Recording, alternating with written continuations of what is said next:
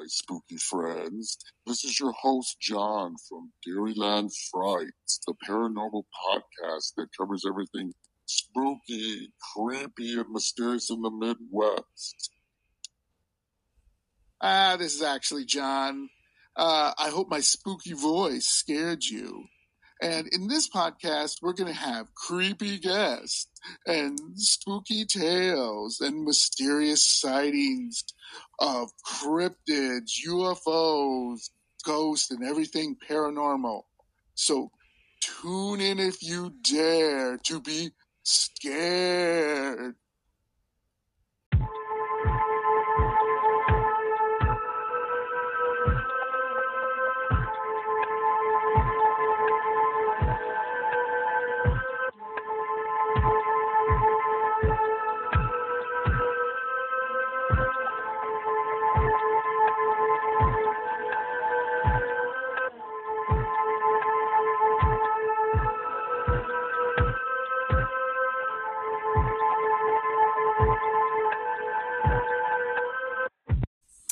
Top of the day, Trash Pandas. Welcome back to Hot Garbage True Crime Edition. I'm your host, Nisha, and this is my beautiful best friend and co-host, Buddha Badass. How was your week? This week has been going alright. I'm not mad about it, but I'm not hell excited either. Oh, well, you know what? It looks really good in here. I understand that your wife did all this work by herself. That is so wonderful. You understand that I was doing work on top of that while she was in here working. I like how you started it off with just that. That's why I don't like telling you, because you like to word it the way where it seems like everybody's just doing their own thing. Like, he's in the other room having a beer. She's working her ass off. Well, it looks very good in here. And I want to say shout out to all women, because we really hold things down. Yeah, don't be a man hater just because you love women. Oh my gosh, you almost made me choke. Mm-hmm. So today, before we start the show off, I wanted to give a special shout out to one of our listeners. And the reason is because he's a loyal listener, and his name is Dave, and he actually lives in Canada. So Nice. He's catching up on all of our episodes right now, and he actually has been able to clarify some things that we had questions on. And, okay. Yeah. And there we go, fan. Yeah. And it's crazy because it's things that because these were our earlier episodes. So some of it I didn't even remember talking about until he brought it to my attention.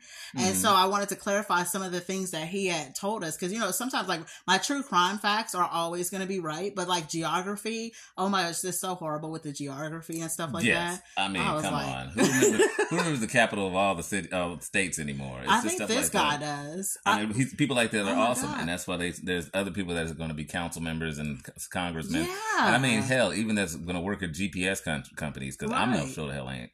Oh, he's gone all over the place, and he just knows this stuff, and he was he researches it. So I was like, oh my gosh, right? Yeah. Right. We need those people. Somebody needs to repeat and remember all the stats of basketball players and football players. I'm not gonna do that either, but somebody needs to remember them. I know, right? And be like, he scored 2,022 points in his career. Be like, good for him. Yeah, way to go. Yeah. Well, I want to say thank you so much, Dave, and keep the clarifications coming, and that's for everybody. Yeah, honestly, we've been reaching out for a while. Yeah. I feel like I'm a little anxious with my words. I need to slow down today.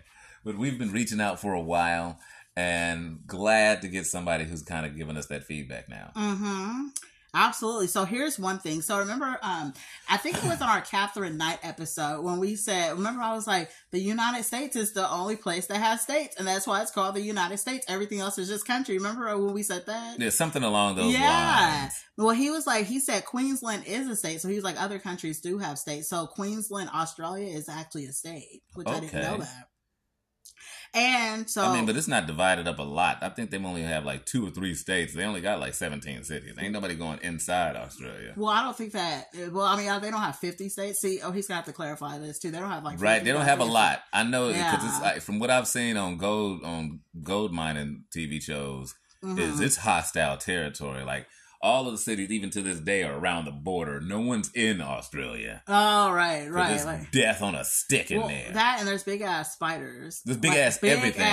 They are, other than Africa, have the most deadliest creatures on the planet. They're the most deadliest snakes, the most deadliest spiders, the most deadliest mammals. They have the most sharks just going around for no damn reason, and crocodiles. Yeah. That's not a knife. They have all that out there. No, dude, I met this guy, and I'm on a tangent right now. I want to say they have porcupines out there and shit too. They're like, it's like death, scorpions. Oh my gosh. No, I met this guy in New Orleans. He actually lived in Australia for a while. He moved to Louisiana because he said he went in his garage and a spider like the size of like a dinner plate was in there. But, and it chased him. Like it literally started chasing him. He had to get out of the garage and he told his roommate, like, you're going to have to go kill that, because when you live in Australia, they think we're tripping because we're like so scared. Yeah, and they're like, what? Go ahead and just get a frying pan. Well, yeah, that's what and he was like, because they don't, I guess the roommate was like, it's not going to bite. It's just chasing you to chase you. And I'm like, oh no, my the hell it ain't. I've never, that's that dumb shit. That's like, oh, sharks don't eat people, but they got half a chunk out of your ass. No. Nothing chases you to go play patty cake. I've seen that in the wild. Have you ever seen anything catch up to something and be like, I love you, you love me? No freaking way. No, because supposedly they said that spider didn't even have that kind of teeth or something like that. I don't know what it was going to do. What's the size of a frying pan? It's eating something to get that big. Oh, no. Insects. No. There ain't no bugs that big. You talking about some Jurassic Park shit now. Oh, no. How did it get that big, though? Because it's eating mice and people. That's what it is. That's some arachnophobia shit right there. That is a tarantula. If it's that size, that's a tarantula. They are not, they will eat insects that happen to get in there, but that's like, popping a Tic Tac for them. They want a mouse. They eat birds. There's something that's called the bird catcher tarantula, where they catch birds out of the air. Poop! Oh, no. I didn't hear about the bird catching tarantula. And they have stuff like that in Australia. That's what I'm saying. So he was just playing around trying to give you false confidence. That you could go in there and kill it? Yeah. And have less fear and think like, oh, you ain't gonna kill me. That thing would have dove on your ass. Oh, no. That's when you get guns built just for the spiders. You have a 22 caliber rifle or some shit. Who shoots a spider? Me. You don't shoot a spider? That size? Like frying pan, and now we on some war shit. Now we on some hunting shit. This is some hunting level stuff. I never heard of nobody shooting a spider before. I want him and his friends to know that you don't come around here just rat-a-tat-a-tat-a-tat-a-tat-a-rat. Like, I'm gonna leave your dead carcass out there too. So the other spiders see, tell your friends about me. Cause I gets down. Oh, hell no. Well, the other thing, because you mentioned mining, and in one of our episodes we mentioned mining, I think you were talking about it, and he actually said gold prices, since it's at an all-time high, it's really expensive to get. So he said Australia has one of the world's largest mines, and in South America there's a lot of gold, but it's hard to get to. So he said it's not very cost-effective to actually do gold mining. Like, he gave an example. He said that there in Canada there's a lot of unmined there's a lot of mines that's getting really rare. And he said that a lot of operations are spending like $10,000 a day to mine. So there's an old saying that if you want to get $1 million in gold mining, you need to start with 2 million. Isn't that crazy? I wouldn't say it's crazy. So I will feel like, because I found out a fun fact is all the gold that's on the surface is not from Earth. Mm-hmm. It's freaking crazy. All the gold is from outer space that's on the surface. So there's only so much gold is basically what they're saying. And it's becoming rarer and rarer to find it, and harder to get it out. So basically, people, because growing up, I always thought, you can get wealthy from mining. Not that I ever wanted to mine, so I always thought that gold miners was like wealthy, and they're not. Girl, I'm just saying, gold rush. Every time I say gold rush, I was like, y'all need to change that to the Migos. Ounces. Right. I'm like, y'all pulling out moolah. That's what I thought too. That guy Parker, I've been watching his whole career. Yeah. My son, I don't know, did your kids do that field trip where I forgot where they went, but you try to mine for gold, and it's like fake mining, but we pulled out some little gold pebbles. They're not worth shit. I think that's just to make the kids feel good. No, I've never done that. Your kids have never done that? No. Oh, it's so fun. Because trust me, my kids will take that fake gold. They are already in the rocks. No, you get to keep it though. And if they find out it's fake, they're going to throw it at somebody. They want that real gold. They ain't here to play with that jazz. They already collect their own rocks. I already got too many fake rocks that do so many different things in my house right now. Graphite and soline, and we're kind of spiritualists and all that. Yeah. And jade and all that in my house. I love jade. Yeah. So, girl, I'm not sitting here. My children is not going to play around when you tell me that's a rock that ain't doing crap rock. It's just painted. They be like, I paint rocks already. We already got painted rocks in my house. Oh, yeah, I saw that. Oh, my gosh, your kids do such a good job. They're going to be like Van Gogh one day. I don't know what it is with rocks. Like, I'm telling you, they're going to start a new, statement in art. Because they're just going to be painting rocks and people are going to be buying it and having rocks on their podiums in the house. Be like, that's a piece of painted beautiful rock over there. Yeah. Well, that's amazing. Well, the other thing is I wanted to give another shout out to The Tea is Toxic. I love that podcast so much. You remember The Tea is Toxic? Yes. She came on our podcast and we actually... Yeah, so please make sure... Awesome. She was so awesome. Make sure you check her podcast out because we're on one of the episodes. Don't ask me which one because I don't know what number, but just listen to it all. I don't think she even told us a number, right? She was just like, come in here and just go ape shit. Yeah, we did good too. I listened to it back. It's so good. Was it amazing? I was hoping so. Well, her whole podcast is amazing because she really talks about stuff that we need to hear, like just as people, you know? Right. I feel like one day she's going to come join our show. It just sounds weird. But it sounds like it's going to, I'm trying to speak it into existence, but I feel like one of these days it's going to be like a third person. A third co-host. Yeah. Like, oh, okay. That is so awesome. She's going to be like Fergie for the Black Eyed Peas. Oh, yeah, huh? Oh my gosh. And then, so co-host Nikki June, remember I told you we're going to be going on her podcast. Okay. And we get to talk about our sex life like the whole time because her podcast is Dare to Be Naughty. So make sure you guys catch up to that podcast and we'll be recording for her podcast soon. I'm excited. I'm kind of scared about your sex life after reading your books, Nikki. I don't know what to expect from your stories. Oh my god! You get wild down there. Like I thought I was wild, but I don't do all the stuff that I guess what people is doing is really hip. I would costume, I would cosplay. I'm even a person that's kind of into some toes, you know. But I don't know. I don't take it all there. I'm not eating no groceries. You hear what I'm saying? Yeah.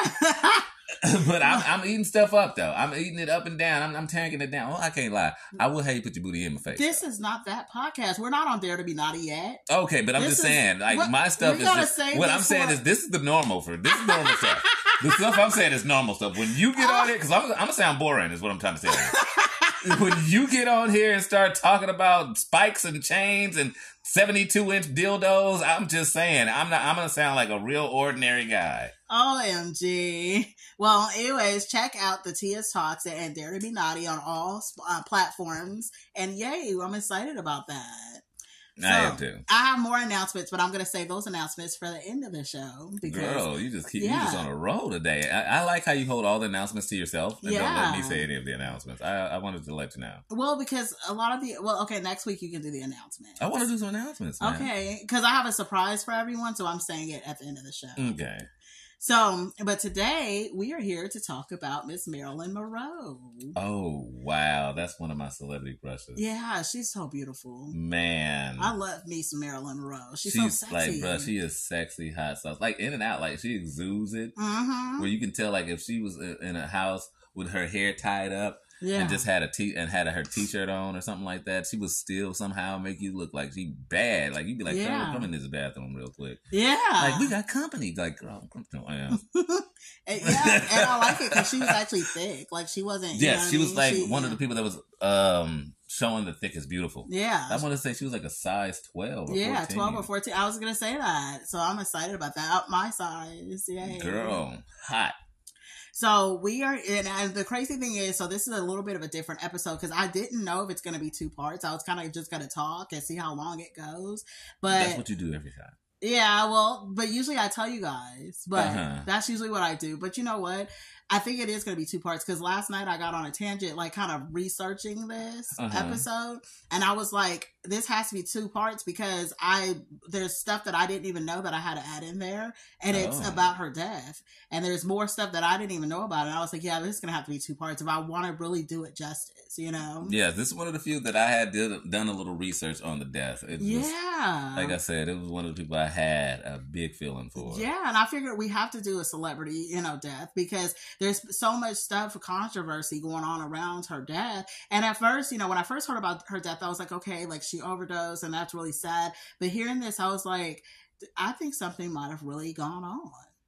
Oh, yeah. Something I think definitely something's gone on. I mean, did you hear one of the Kennedys is running for office again? One of the Kennedy kids is running for office again? No, I didn't hear about that. Yes. I think it's his nephew or cousin or brother. But he running for office. I'm like, all of them get shot and the government never figures it out. I'd stop going there. Right. Damn. You think about it, it's always... Kennedy is the first person and the only person in history where he's been shot so mysteriously that motherfuckers call it a magic bullet. Mm-hmm. Yeah. So y'all keep getting killed, but keep trying. Marilyn Monroe was fucking around with him. Think about that. Yeah. With the Magic Bullet Man. Yeah. And then you hot to spice and come off on disappearing and just OD on something. Come on, now, what got me was that I didn't know that her death happened so close to after she sang that song to the president. Right? Yeah, it was like literally months after it. I was like, whoa, man, they might even think the wife had something to do with it. Like, bitch, who you think you is on national television? Oh, but we're gonna get into all that. But first, we have to start with her. Let's start from the beginning. Yeah, we have to start from her beginning. This is like the Titanic right here. Yeah. But the first thing I'm going to talk about is Hugh Hefner, because this is just a fun fact. So Hugh Hefner is completely in love with Marilyn Monroe. And Hugh Hefner, he preferred blondes. For those of you guys who don't know who Hugh Hefner is, he was actually the founder of Playboy magazine. So look it up if you guys don't know. I thought he was the founder of... Yes, I'm sorry. I was thinking of the guy that founder of Hustler. Oh yeah. No, Hugh Hefner was founder of Playboy, so he was completely in love with Marilyn Monroe. He had only spoke to her one time, but they were actually born in the same year. So. I love redheads. Really? Yeah, it's just hot. Oh, listen to this. Hopefully, we have some redheads listening. So Hugh Hefner actually paid $72,000 to be buried next to Marilyn Monroe. So that's what's up. So now that he passed, he got her in death. Boy, he buried her right on top. They say beside. Yeah, he was actually like, man, open the casket, put my body on. You know what I'm talking about. Get me in there. I'll do the rest. Oh my gosh, for real. Put his dead body right on top, face to face. Yeah. He's like, hey, Mary. What's up, baby? In death. Close the casket. Just close the casket, right? It's time. Well, he actually wanted to make sure that he was buried right next to her because, like I said, he was completely in love with her. And that's why he had an obsession with blondes, because he loved Marilyn Monroe so much. So I thought that was a fun, interesting fact. Did not know that. Yeah. And when he first, his first issue of Playboy, and I didn't look up the year that it came out, but the very first issue, he actually was able to get the rights to some of her photos. So he paid $500, which I don't know what that would be in today's money. $1 million. Right, something like that. It was in right? the 80s. I think it was before the 80s, because his magazine, I want to say the first issue might have came out in the 70s or something like that. Well, I think it would be relative. I want to say it's 10 times now. It's like it was maybe like 5,000. Mm-hmm. Just realistically, or like about 5,000. Yeah, so Marilyn Monroe was actually the very first centerfold in his magazine. Isn't that amazing? Because he got permission, he, bought the photos, and he actually put her photos. She was the very first girl, and that's how his magazine just blew up. So I thought that was amazing. So she was the first for Playboy? She was the very first one, but she didn't actually pose because, like I said, he never actually met her. He only talked to her on the phone once, but he was able to buy the rights to some photos that she had already did, and that's how he launched his magazine. Oh, okay. So she was already taking nudes. Yeah. Well, we'll get into it. I'm about to get into her beginnings. Okay. Now, Norma Jean, and by the way, for the beginning of the story, I'm going to call her Norma Jean Baker because that's her actual name. And then I'll switch over and start calling her Marilyn Monroe when she changes her name. Oh, when she comes out. This is going to be a revealing story. This is going to be a revealing story. Let's go through this life's journey with you, girl. I'm ready. Sipping my tea. So Norma Jean was born June 1st, 1926, and she was born in Los Angeles. Do you think Norma Jean was as hot as Marilyn? Yes, absolutely. I saw pictures of her. Actually, I'll post a before Marilyn picture. She was beautiful. She was like a little brunette. Actually, her hair looks kind of reddish.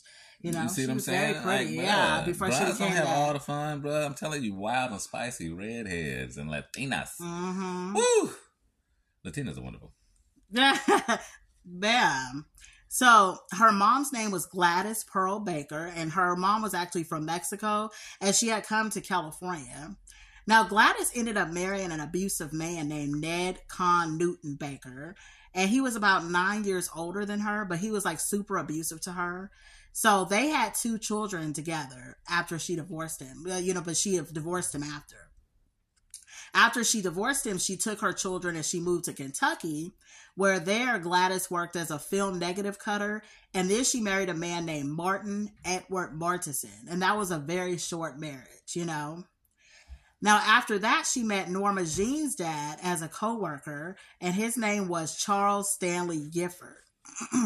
So Gladys was mentally and financially unprepared for kids, but at this time, Norma Jean, her childhood was stable and happy, and, everything that she could remember about this time was stable and happy, even though Gladys was having some mental health issues during this time. Mm-hmm. So Gladys ended up placing Norma Jean with Christian foster parents, and their names was Albert and Ida Bolender. And so that was in the rural town of Hawthorne. So she ended up living there for 6 months until she was forced to move back to the city for employment. So Is this all part of the good times? This is when it starts getting rocky a little bit. Okay. Because she had to leave Norma, with these people. And then, it was during the 1920s, so it was really hard for her to find work. So unfortunately, when she had to move away, she could only visit her on the weekends, Like playing some of these Wild West games in the 1920s for a woman, you ain't have much to do. Either you was like prostituting or you was serving drinks. Yeah, or she was like a film cutter or something like that. But you're right, we didn't have very many options. We didn't. Oh my God. And I found out, actually, fun fact, that a lot of theater was actually not allowing women. Oh, to watch movies? Not to be in the plays. There was not, and you guys, the Romeo and Juliet, the original Romeo and Juliet, the actors were 2 men. No, I didn't know that. Because women were not allowed to get up there and show sexuality like that. Oh, that would make sense. Yeah, so a lot of movies, well, I wouldn't even say movies. I don't think it made it all the way that far. But a lot of early theater and a lot of theaters, the stuff began of the romance was 2 men. That's wild. Yeah. Damn, we really literally had no rights. Like, I knew we had no rights, but we literally had no rights. You couldn't even become a movie star or a famous actor. Damn. That was actually a man that was looking like a woman. But now but the funny thing is they were so against being gay at the time, too. It's so weird, but you got these men up here kissing for the best love story ever. Oh, yeah. Right.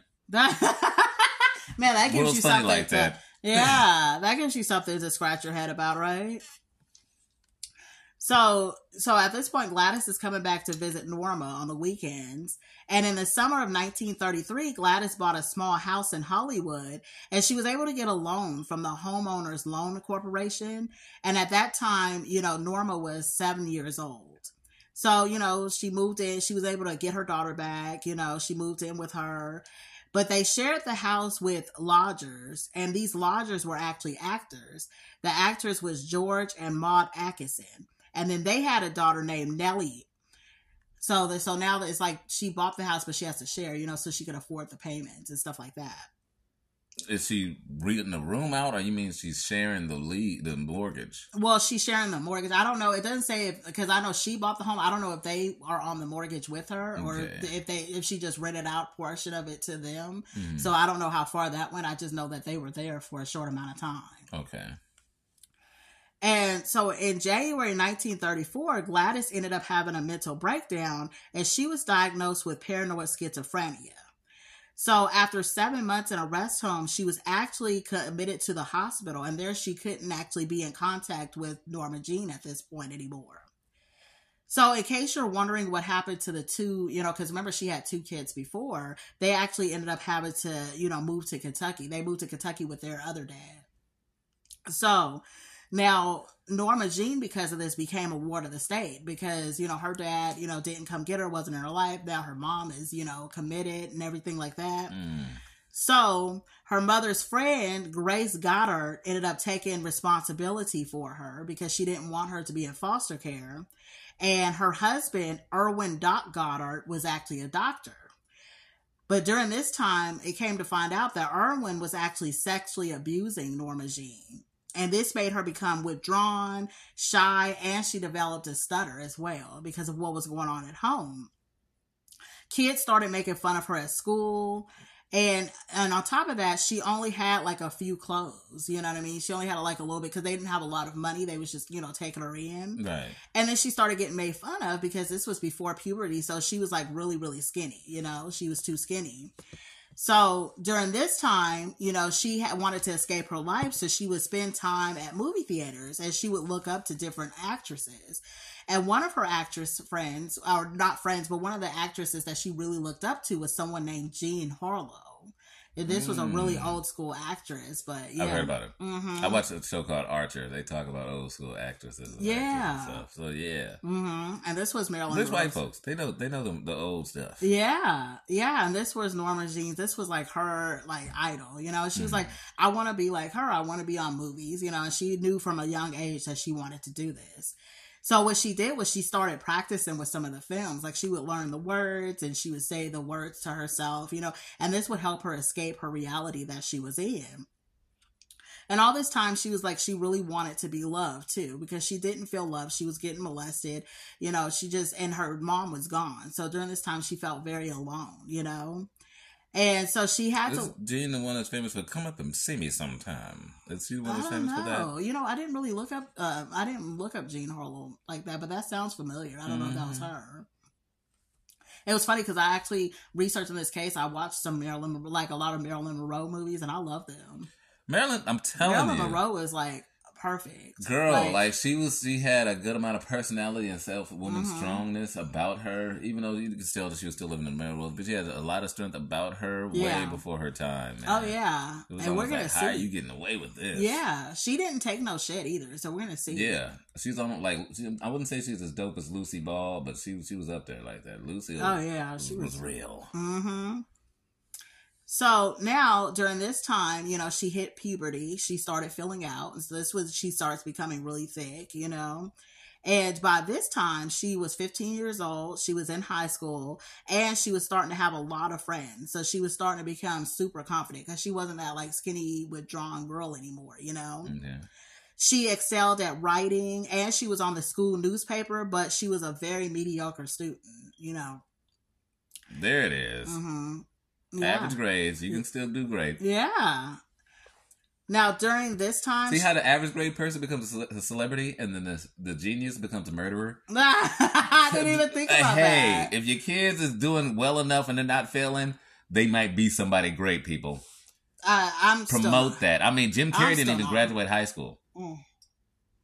I'm still not promoting that. My daughter doesn't get anything below A. And she's going to end up killing us all.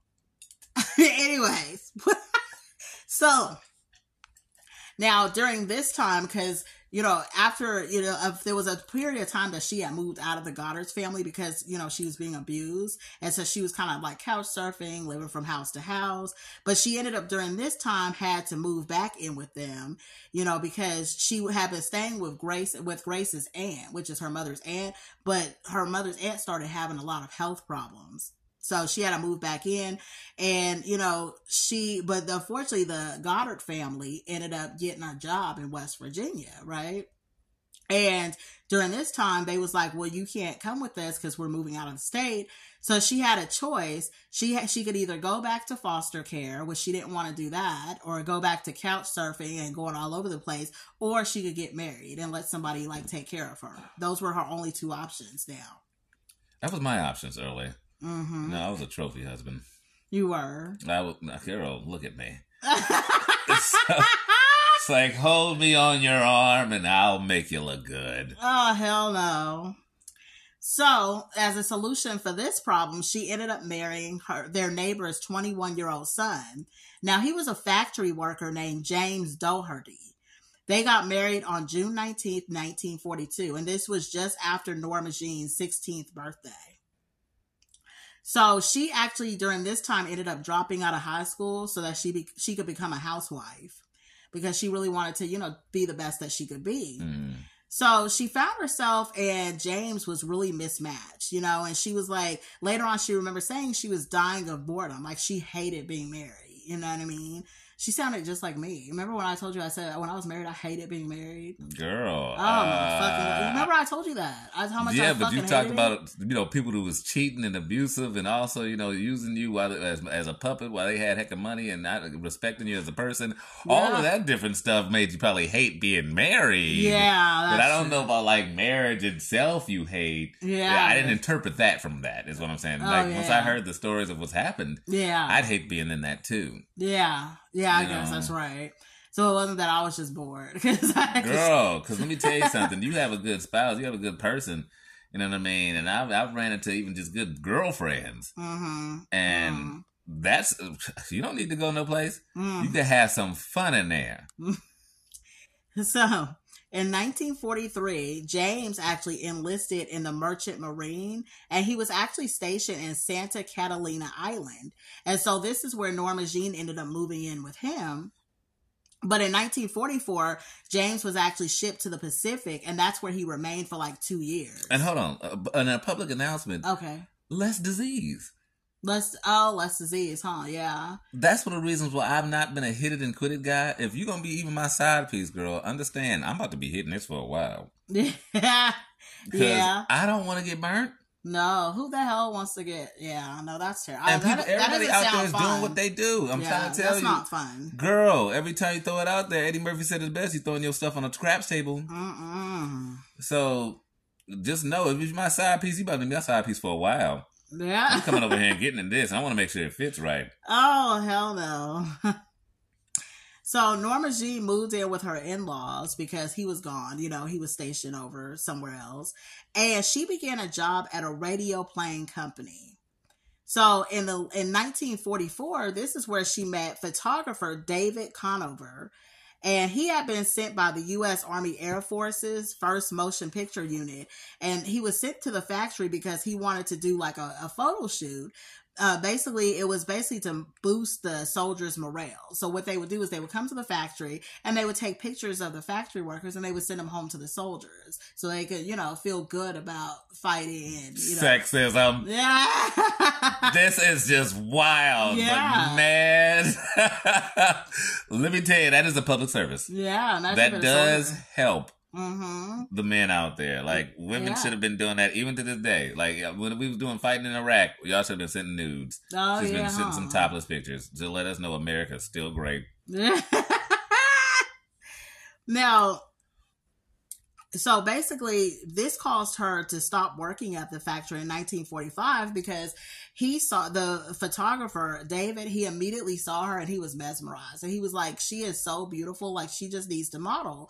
And so he took more pictures of her than any other woman in that whole factory because he was like, I'm going to send all these over, And I wouldn't even say that she's more beautiful than the average girl. Is she exudes the confidence. Mm-hmm. And it's something that I have learned. Even if you're a person, like, look at the Allstate guy. Yeah. He's not a handsome man. Mm-hmm. But he exudes like a good amount of confidence. He dresses really well, keeps himself clean and balanced, keeps himself, in the demeanor of a person of his age. He's not trying to hip hop you. Yeah. And he'd be like, God, he is sexy. But you'd be like, but if you look at him and be like, nah, that nigga ain't sexy. You know what I'm saying? Like, come on. Yeah. Like, come on now. Yeah. But and I know there's a lot of people like that. Like, right. So when you're already attractive mm-hmm. and then you exude confidence and believe that your attractiveness, know how to hold it without being cocky, it's a fine line. Yeah. And and not seeming like you're starving for attention, mm-hmm. it becomes like, wow, like, oh my God, I've got to keep looking at this person. Yeah.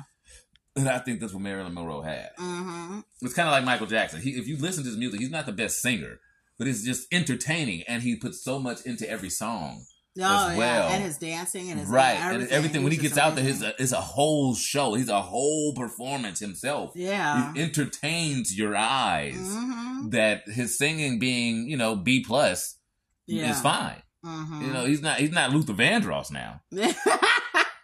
Yeah, you know right? what I mean? Like, Luther was the only man that I knew that could sing women's songs, and even men out there crying, like, don't you remember you told me you love me, baby? Oh, I love like, that song. Oh my God. I be in there like, goddamn. When I had them sad days, I'd be playing it with the window, looking out the window with the rain and shit outside. Like, Luther, you understand? Oh my God, yeah, Luther Vandross was that one. Like, Luther, whoo! His voice was like velvet. Yeah. How many people do you think made babies on those songs? Like a whole generation. Yeah. That's how you got here. Thank Luther. What do you mean? If you was black in America, Luther had made you happen. Yeah, right. Because that was what every black woman was listening to. Yeah, right.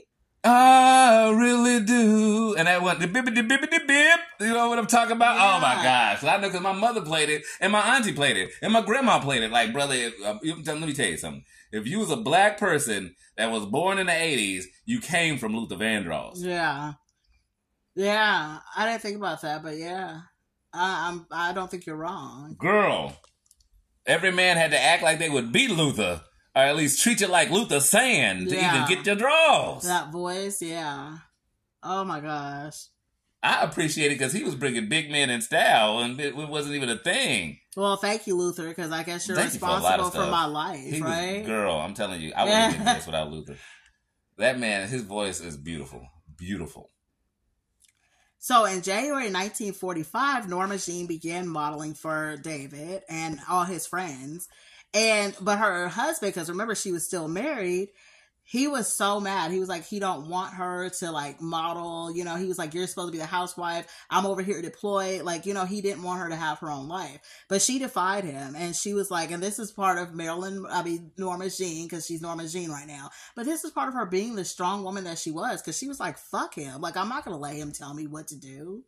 You know I feel like it's a hard call on both. I love that. I would not want to be the guy who's like, your girl's starting to go out on tour and show, you know, swimsuit pictures when it's not even being a thing at the time. She's like one of the first women who's starting to damn near be nude on TV, and you're off in Korea, and you're gonna tell you like she ain't fucking nobody.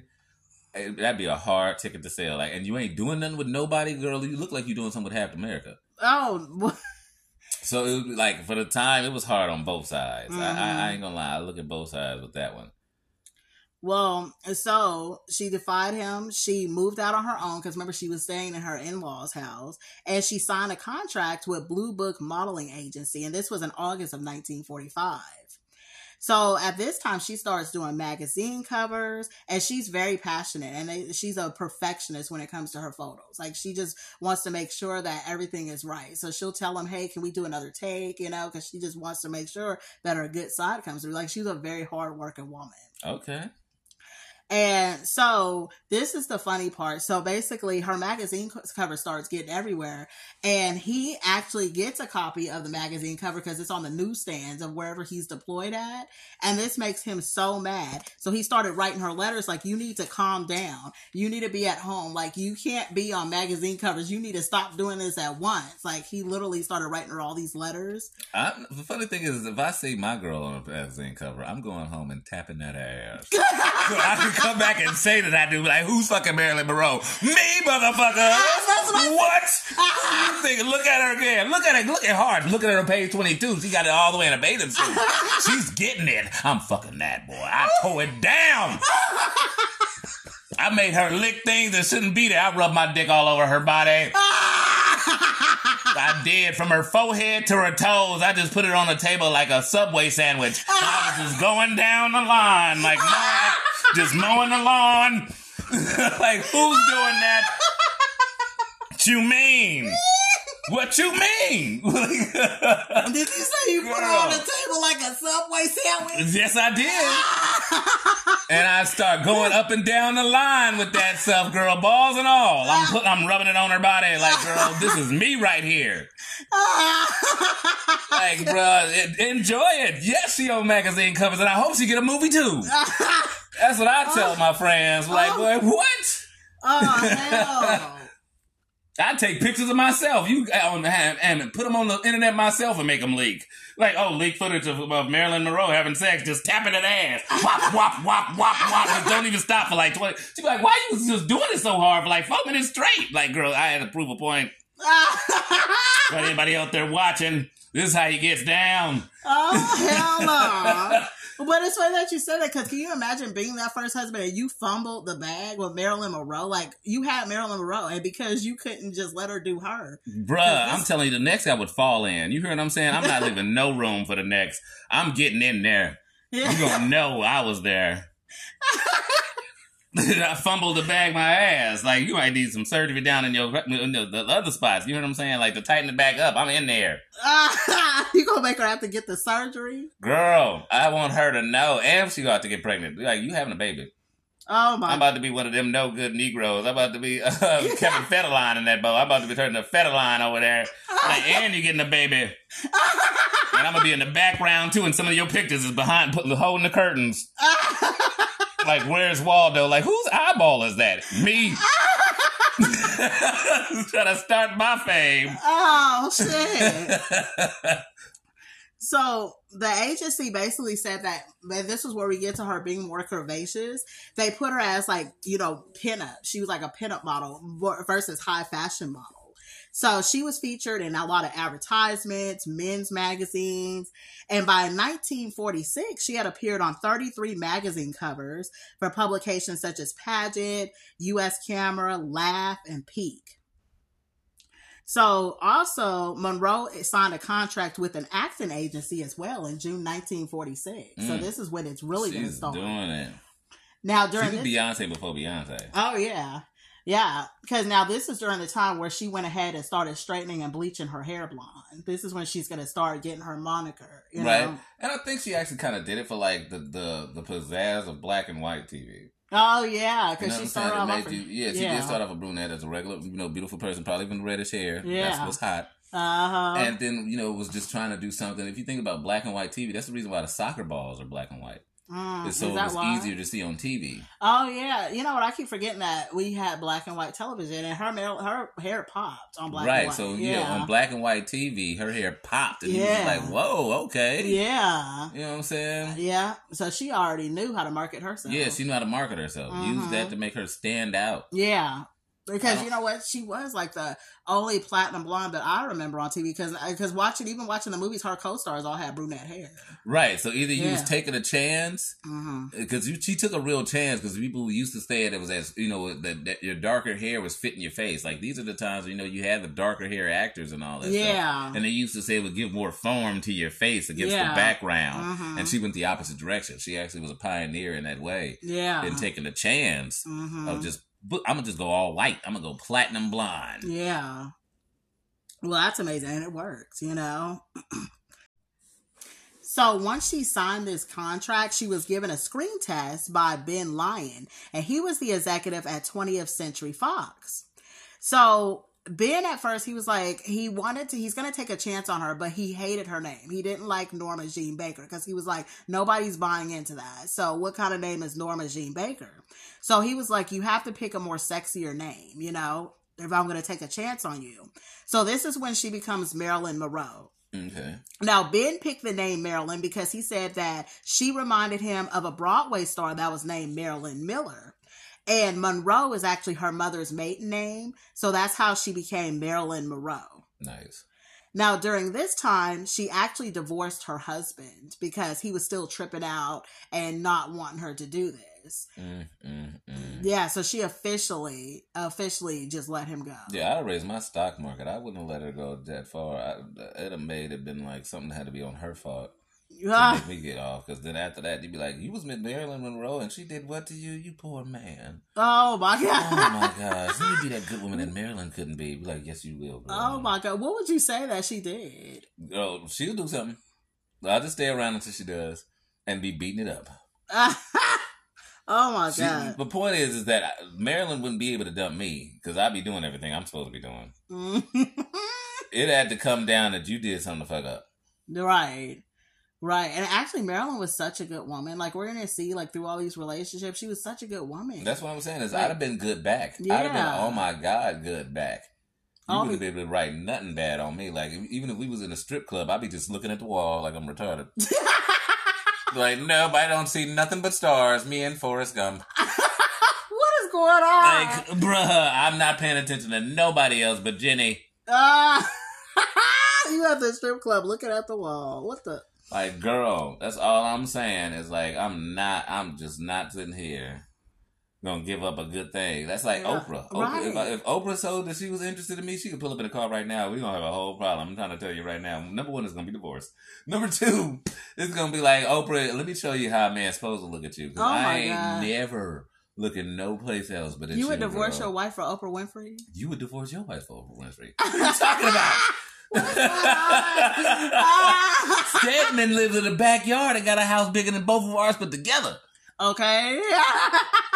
You hear what I'm saying? I will put it on Oprah so platinum that she would, girl, not only would she have me moving in there, she had me renaming the butlers. Like, I'd be in there. Like, Oprah, I'm going to show you what love is, girl. And I'm going to send her, I'll spend my own money. Like, don't give me $1. I would buy you roses myself. I get a full-time job just to send her ass flowers. Let her know I love you. It's a job. All I got this job for is to send you gifts. What kind of job would you get if you was with Any job? Winfrey? Any job. What you mean? You better go out there and do something. They said they paying people $20 an hour to go to McDonald's. I would run that bitch. I would be up in that motherfucker and use every dollar. I'd rename the one that I work at called Oprah. It wouldn't even be creative. It'd just be called Oprah with the golden arcs and everything. Are we at McDonald's or are we at Oprah? Like, girl, she is the shit. What you mean? I can't take it. I'd have a chain on my neck that said Oprah. Oh my God. Tupac tattoo with Thug Life. I'd have across my stomach. Oprah. Like, what you mean? I ain't messing this up, and don't you mess it up for me. You might get assassinated. Right. Because really, I'm still tripping about who fucked shit like this up. Man. Oh my God. I think me and Marilyn Monroe would have had a good life too. The only thing that would have made it hard is if Oprah don't give it up. I'm not even going to lie to you. I need some loving. Oh, wow. If Oprah's one of them stingy with the no-cho chicks, and she seems like, she's too rich to be worried about, opening her legs or bending over for somebody. I don't even know if I could ask Oprah to bend over. Like, think about that. Could you ask Oprah? There's a respect level there. Right. I feel like it's too much respect. Powerful. Yeah. That's like asking Michelle Obama to bend over. Yeah. I wouldn't, Like, hands on your knees. You can say that to, your friend. I can say that to you. Look you straight in the eye, but I can't say that to Michelle Obama, though. What? You don't have the same respect for me that you have for Michelle Obama? No, I do not. Come on now. Are you Obama? Okay. Have you run the country? You know what? I'm going back. Are you a billionaire like Oprah? Okay, I'm literally fixing to sit here and go back to the story now. You can tell me to put my hands on my knees. I ain't got no billionaires neither. All women, we ain't got no money. You know what? All women are equal. And you need to respect us. Are all men equal? Are all men equal? Am I the same as Jay-Z? Is that what you said? I'm Jay-Z? But you should have the same respect. Everybody needs to have the same respect. All people are equal. Yeah, all but people all dollars are not. Okay, all dollars are not. You hear what I'm saying? So once you over a certain level. But you need to have the same respect for everybody. Girl, please. I need that nasty. So if you telling me I'm equally disrespectful is what I'm trying to say. I want somebody who getting in there nasty. I'm not talking to you nice when we get in that bedroom. I'm talking naughty. I'm not going to be like, please, ma'am, can you please bend over and so I can touch thine booty? Nope. What the fuck? This is not going to have the mood going. What the fuck? Please, madam, so I can fill upon thy buttocks. That's not how I'm talking. What the fuck is going on right now? Damn. Did somebody put something in your drink? Because you're just on something right now. Girl, I'm just telling you about how I would talk to Oprah versus the average person. It's all I'm saying. It'd just be a little difficult. But I had to go to the gym a couple times and I had to get a motivational speech in the mirror. Like, yes, you can do it. You believe. Like, that's right. That's right. And then go in there and talk to Oprah. Be like, yeah, girl. Hands on your knees. Like I practice. Do it like you practice. I'd have to have a coach in my ear. Like, come on, do it like we practice. Like, okay, right.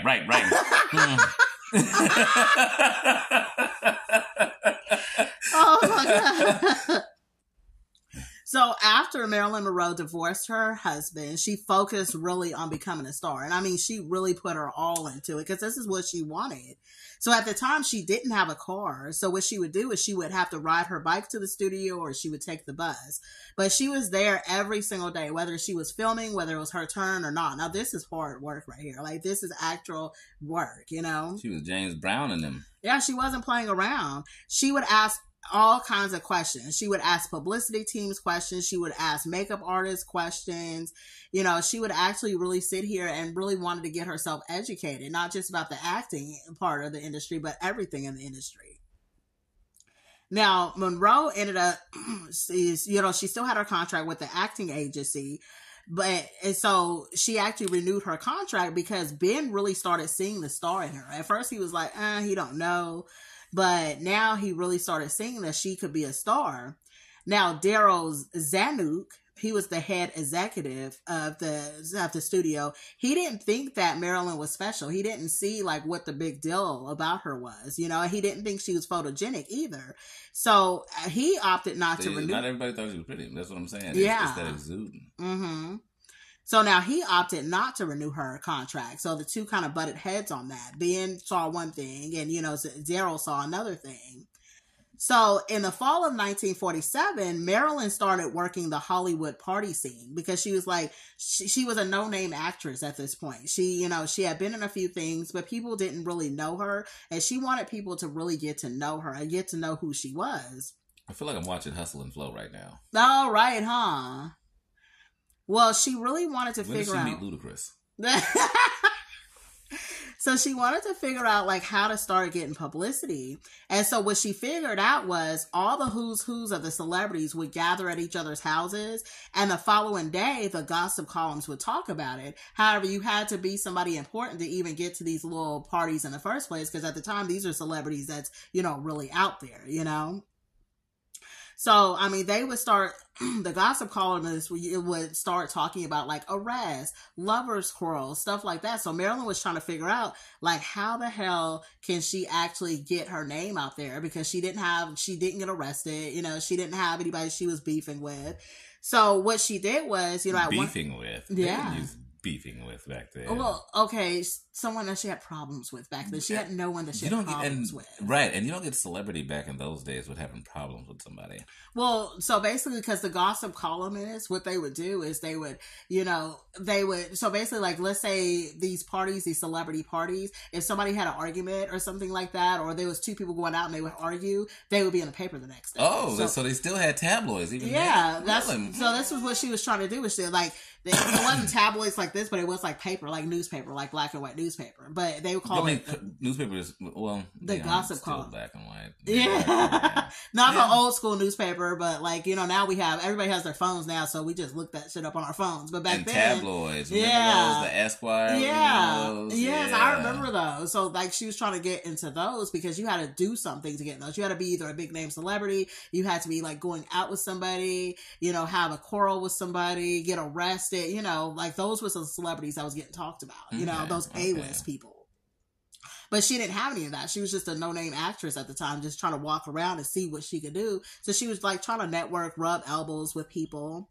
So she ends up catching the eye of a man named Joe Shank. And he was 69 years old at the time, and she was 20. And that just sounds like a bad situation. Joe Shank, the 70-year-old. And he was actually a Fox executive.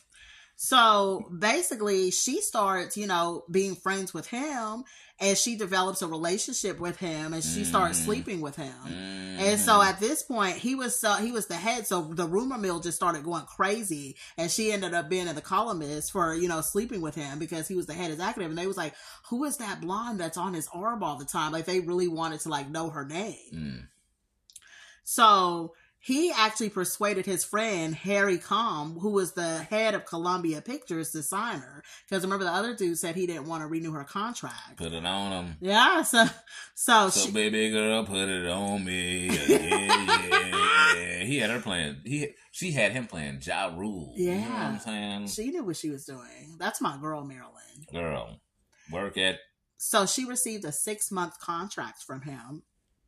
And from him, she was cast as a burlesque dancer in this, it was a film of Ladies of the Chorus. So this was like her first actual lead role that she got.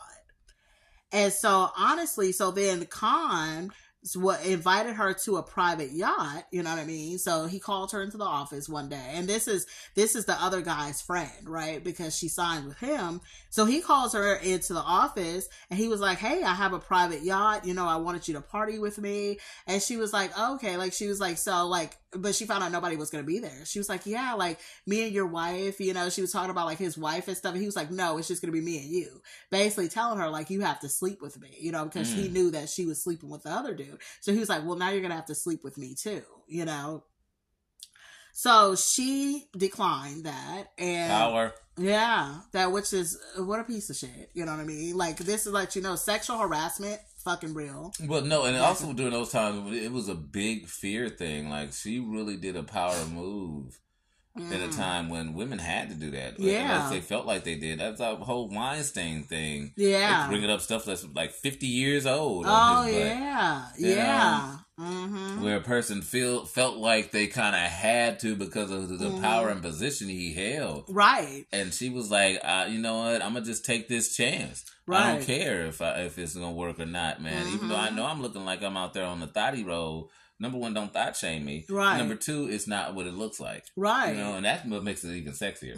To me, a woman that's if she ain't really giving it up like that, whether it seems like that or not, that actually is hella sexy. Yeah. Because it makes it seem like only certain cats get in there. It makes me feel like you're in an elite club. Yeah. You know what I'm saying? Like only the elite get in that. Yeah. Yeah. You know. Absolutely. And that's exactly what it was now. And so, because of this, he actually fired her from Columbia, you know, for not wanting to sleep with him. And despite the fact that, because remember, she had just got her first lead role, that movie was actually doing very good in the box office. But he was like, nope, you're still fired, you know. So after this, she fell behind on her rent, and the car that she actually had got repossessed. What happened to her 70-year-old rich-ass boyfriend? You know what? I don't actually know, like, what happened to him after, you know, he got her this opportunity, and I don't know actually what happened to him. Right. You know? Like, you know, you got him to put you in a movie, you got all this other stuff. Like, what happened? Well, I'd have kept him, like, on Happy Land. You heard what I'm saying? Yeah. You know what? Like, I think he does come back a little bit, but, you know, I don't know. Like, he's not really in it that much. I just know he got her. If you let me go out and be homeless and be paying my own rent and be late, then you ain't getting no more of this goodness. Right. Because it's like, unless... If I was Marilyn, that's when I needed you. Yeah. I don't know. Unless it was a situation where it's like, he got her that, and then she got fired. So it's like, you know, sometimes people don't feel like, oh, I'm not going to help you, like, no more. I wonder, was it that kind of situation? I don't know. Damn, he must have been blackmailed or something, because you ain't getting none of that sweet, you know, man, that milkshake, you was not going out to your yard to get none of it. Right. And it's sad because she had just started, like, getting on her feet. Because remember, she didn't have a car, but after this movie role, she got a car, and now got repoed. So that's what, because remember, this dude was that dude's friend. So I'm thinking at the end of the day, did they like ride together? Like, you know what I mean? Probably like told him I was going to come out on half of this and he couldn't like afford to keep up with it. But it was probably partners on some stuff. Yeah. Yeah. When she said no and he felt embarrassed, and he kind of flexed on him and dude couldn't afford to like do it on his own. Yeah. You know what I mean? But still, you still wouldn't get into that sweet goodness once she get back on top. Oh, no. That's all I'm saying. Well, I'll send you some panties though and let you snip it. Well, you know what? I think so because we don't really hear about him too much no more after this. That's why it went away fast. Yeah. Like, it was like the next couple of sentences later, you ain't never mentioned him again. That's all I'm saying. Yeah, I didn't see anything else about him. But I guess he was just like a stepping stone. So basically, after all this happened, this is when she started having to pose nude and topless just in order to get her car back. So she started like, you know, just modeling for like, you know, random photographers and stuff so she can get paid, you know. So she did, you know, work in a few independent movie roles. And, you know, it kind of wasn't taken off, but she was able to get a lot of money, you know, from these little roles. So what she did during this time is she received cosmetic surgery and she got a jawline sharper. Like, I didn't know you could do that, sharpen your jawline. So, is that what happened? Yeah, she got a jawline sharpening. So her jaw was like more contrast. You know what I mean? So that's, she went and got cosmetic surgery. Like, I did not know that, but just on her face. Yeah.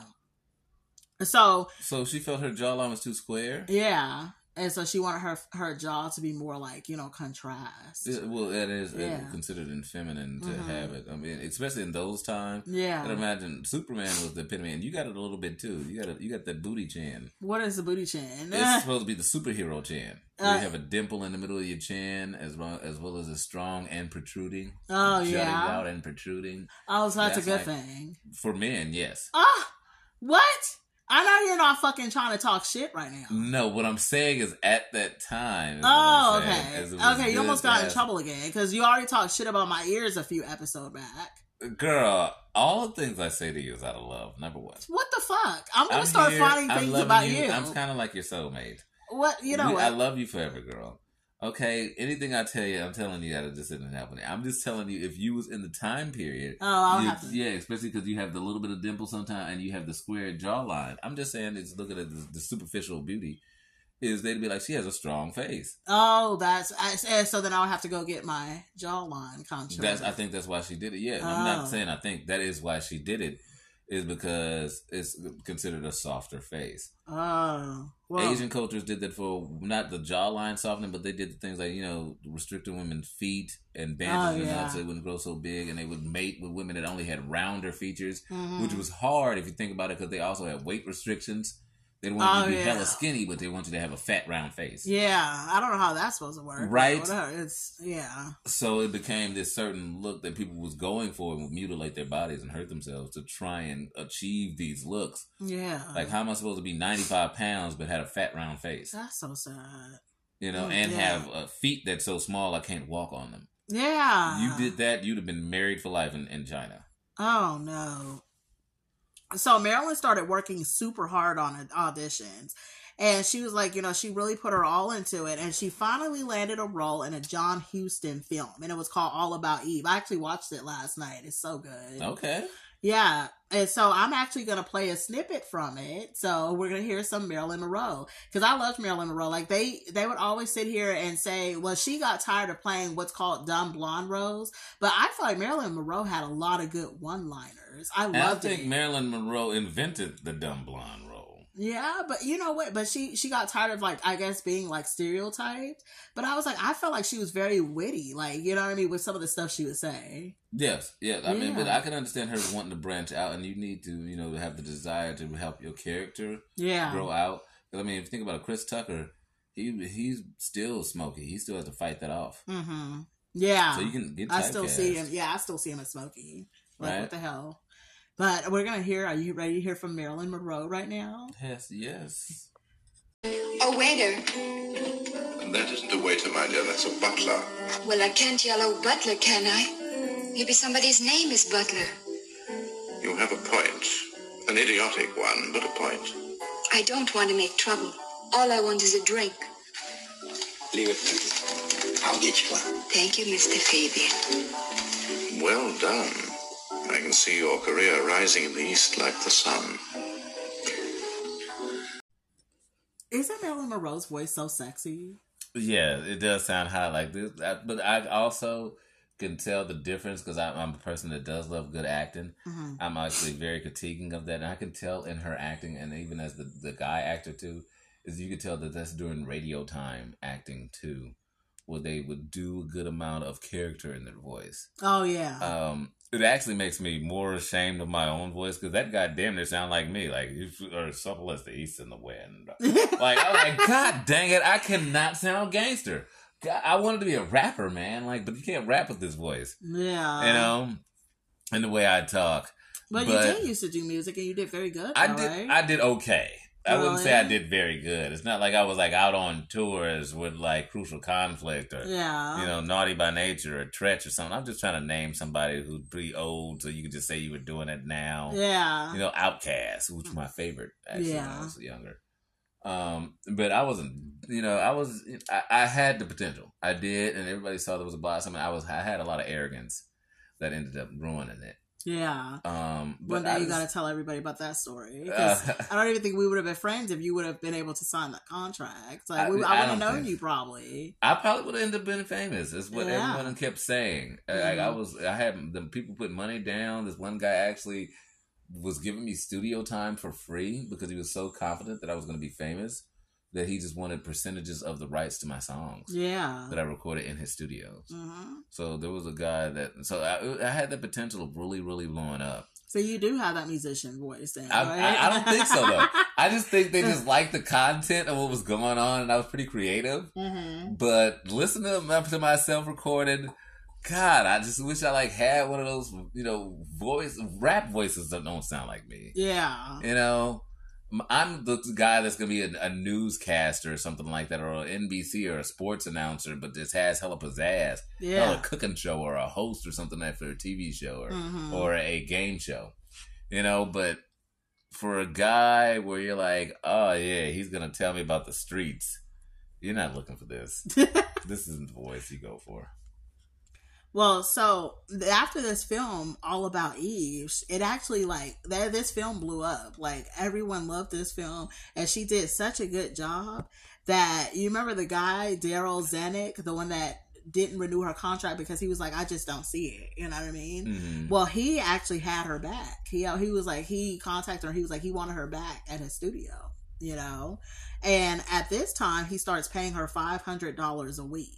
So I mean, that's boss money back then. Back then, that was boss money. That was good money. And I didn't calculate how much that would be now, but that's probably a lot. I mean, I was watching Seinfeld, and one of the dudes, the dude with the glasses, George, got signed to go to the Yankees, and I think he was bragging about making $800 a week. And that was in like the 80s, 90s. Yeah. I don't know why. Sometimes I just go back and watch. I was watching Cheers and Taxi. Oh, but sometimes I just go back and watch some of the old school shows to see if they're still funny. Yeah. Living Single stand the test of time. But this was one of those ones where I was just like, that's surprising that you're talking about $800 like you're bossing out. Yeah, but that was boss money back then. So yeah, you're talking about 60s, 70s, 50s? Yeah, and it was a week. $500 a week? So she's making $2,000 a month. Girl, you almost can live off that now. Yeah. That's how bossing that is. Yeah. Yeah. Now, after this, her popularity really started growing, and she started getting like several thousand fan letters a week. Like, people just loved her after this movie. And the studio, unfortunately, started learning about some photos that she was rumored to model about. So remember when she did those topless photos because, you know, she had to get her car back? Well, the studio got wind of this, and it really started damaging her career. And so they started seeing her in a bad light at the studio. So the studio wanted her to kind of like sweep it under the rug and be like, you know, I don't know like what's going on. And someone like leaked those. I don't know how somebody got those, you know? And she was like, no, she's just going to own it, you know? And she was just like, you know, she came out to the public. Kim Kardashian them. Yeah, she came out to the public and she said, I was broke at the time and I had to do this, you know? And so she went against the studio with that. And so basically she gained a lot of sympathy from the public because a lot of people was like, we understand, like surprisingly. The studio thought that nobody would understand, but people understood where she was coming from, you know? And it really increased her interest in her films. And now, you know, she started making more films and now she received like the top billing, which was like, she was the #1 actress in their studio because people was just they felt so bad that she had to do this, you know? So in the wake of the scandal, Monroe was featured on the cover of Life magazine, and she also became the talk of Hollywood. And the gossip columnist Hedda Hopper declared her to be the Cheesecake Queen, and all her films became box office smashes. What is Cheesecake Queen? So the Cheesecake Queen, I don't know why they call it. I should have looked that up. Can you look that up for me? Right. Cheesecake I told Queen. you to do my phone. Oh, okay. So we're gonna look up Cheesecake Queen, and then I'm gonna put it in the show notes because that was a very interesting. And it was crazy because I put it in my mind to like be like, why did she get called that? But because she got them cakes. Yeah. And I mean, like with her nice complexion skin, it tastes like cheesecake. I imagine it's sweet. Oh, let me tell you. Like I said, I'll do some naughty stuff. I'm not eating everybody's groceries, but if you're that special one, Marilyn could be that. Oh, see, well, Buddha just answered the question. It probably tastes like cheesecake. Oh, see, Buddha just answered the question. Think about it. It's pink on the inside, got a little white on the others. That's it. That's the cherries. Oh my gosh, we are not. I have no idea that that's what it is. I'm just being naughty. We are not Marilyn on Dare to Be Naughty yet. Marilyn, you brought up Marilyn. She exudes so much sexuality. Oh, and I'm also so attracted to her. Yeah, I think everybody was attracted to her. Yeah. Like I'm lusting after Marilyn. Wow, now don't jump in here with me. I'm not trying to share. Well, I wanted Marilyn Monroe too. No, you didn't. Yes, you didn't I fucking did. You haven't said that this whole time. Now you're trying to get some Marilyn. You went to my bathroom. Did you not see that photo of her hanging up in my bathroom? I mean, I don't know why that photo's there. Oh, but I have a portrait of Marilyn in my bathroom. Well, you have also a portrait of a polar bear, a grizzly bear in the corner of the room too. Okay, that was not a grizzly bear. But anyways, back to what I was saying. So basically, you know, she actually became a household name, you know? So she went from this like no-name actress to becoming like box office hits. Then she went on Hard Times. And then, you know, people really felt bad for her. They really resonated with her. This was during the time, especially women sympathized with her because as we talked about, it was hard for women. So it's like, how else are you making a living, you know, for women back then? So they was like, we're not going to shame this woman for having to, you know, pose topless or anything like that because this is what she had to do, you know? Mm. So she became completely iconic. You know, everyone fell in love with her. And then she became into another movie called Niagara, and that was a box office hit. And I nicknamed the girl that was not a Niagara. You did? Because, I mean, think about it. Now, I'm going to actually be playing another snippet for us because this is during the time where she got into Gentlemen Prefer Blondes. Have you seen that movie? It's so good. It's really good. Yeah. I have seen that one. Now, this is where she became iconic. So I'm going to play a snippet because it's like my favorite song from that movie. Okay. No. No, no, no, no, no, no, no, no, no.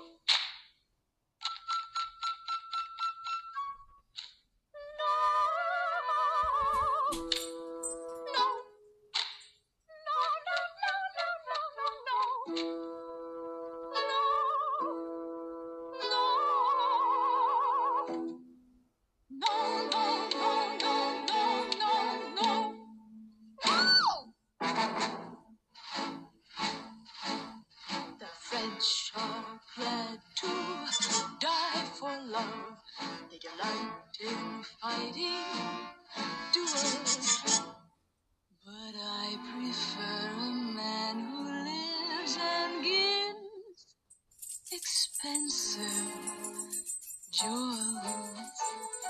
A kiss of the hand may be quite continental, but diamonds are a girl's best friend. A kiss may be grand, but it won't pay the rental on your humble flat or help you at the automat. Men grow cold as girls grow old, and we all lose our charms in the end. But square cut or pear shape, these rocks don't lose their shape. Diamonds are a girl's best friend. Oh my gosh, I think I would have gave Marilyn all the diamonds. I mean, Marilyn was on some Cardi B stuff before, you know what I'm saying? People was knowing that it was and asking for some superficial stuff. I will say this. I'm not going to say I think it's hot to put the pressure on the cat to sit here and put the dollars on it. I mean, because we sound superficial. We say you don't gain no weight. You know what I mean? And, you know, so it becomes this weird place where you put some pressure on somebody. Some of the stuff that she said it in the cute way, you know, and keeping the pressure on a guy, because I think a guy does need to be motivated from his woman to keep pushing forward and doing what, like you say, what he's supposed to be doing. Yeah. But you know, basically, how you almost talking it doesn't matter how I look. I can be Biggie Smalls as long as I'm bringing these dollars in. You about to break it off. But in the same breath, that makes a guy lose a respect for a woman if that's all it takes to get you. Because there's a good amount of guys that's doing well with their dollars, and then if they're like, I'm doing dollars, so I can do whatever I want to. Yeah. If you have somebody who's solidly on their money, she sounds like, you know, she's talking to a guy that seems like he's fresh on money. And he doesn't really understand what he is with himself and not confident in himself. But if you talk to a guy like, imagine if you said diamonds, a girl's best friend, to a guy like Jay-Z, you know, who just bought the most expensive house in the world with his wife. So he's like, yeah, I can give you a couple of diamonds. But after that, you're going to do whatever he tells you to do. Oh, yeah. You see what I'm saying? Because he's like, okay, and I'm going to do the same thing with the next chick. So you can't tell me to do whatever. Don't tell me not to see nobody. Don't tell me when I can see you. You on my program. Diamonds. I can cash that out. Yeah, giving you $1,000 a week ain't nothing to him. He can double your salary, what you make with your acting ain't nothing to him. Yeah. So then you better salute for his $1,000 or go back to your weak ass $500. Yeah. See what I'm saying? This is nothing to him. Yeah.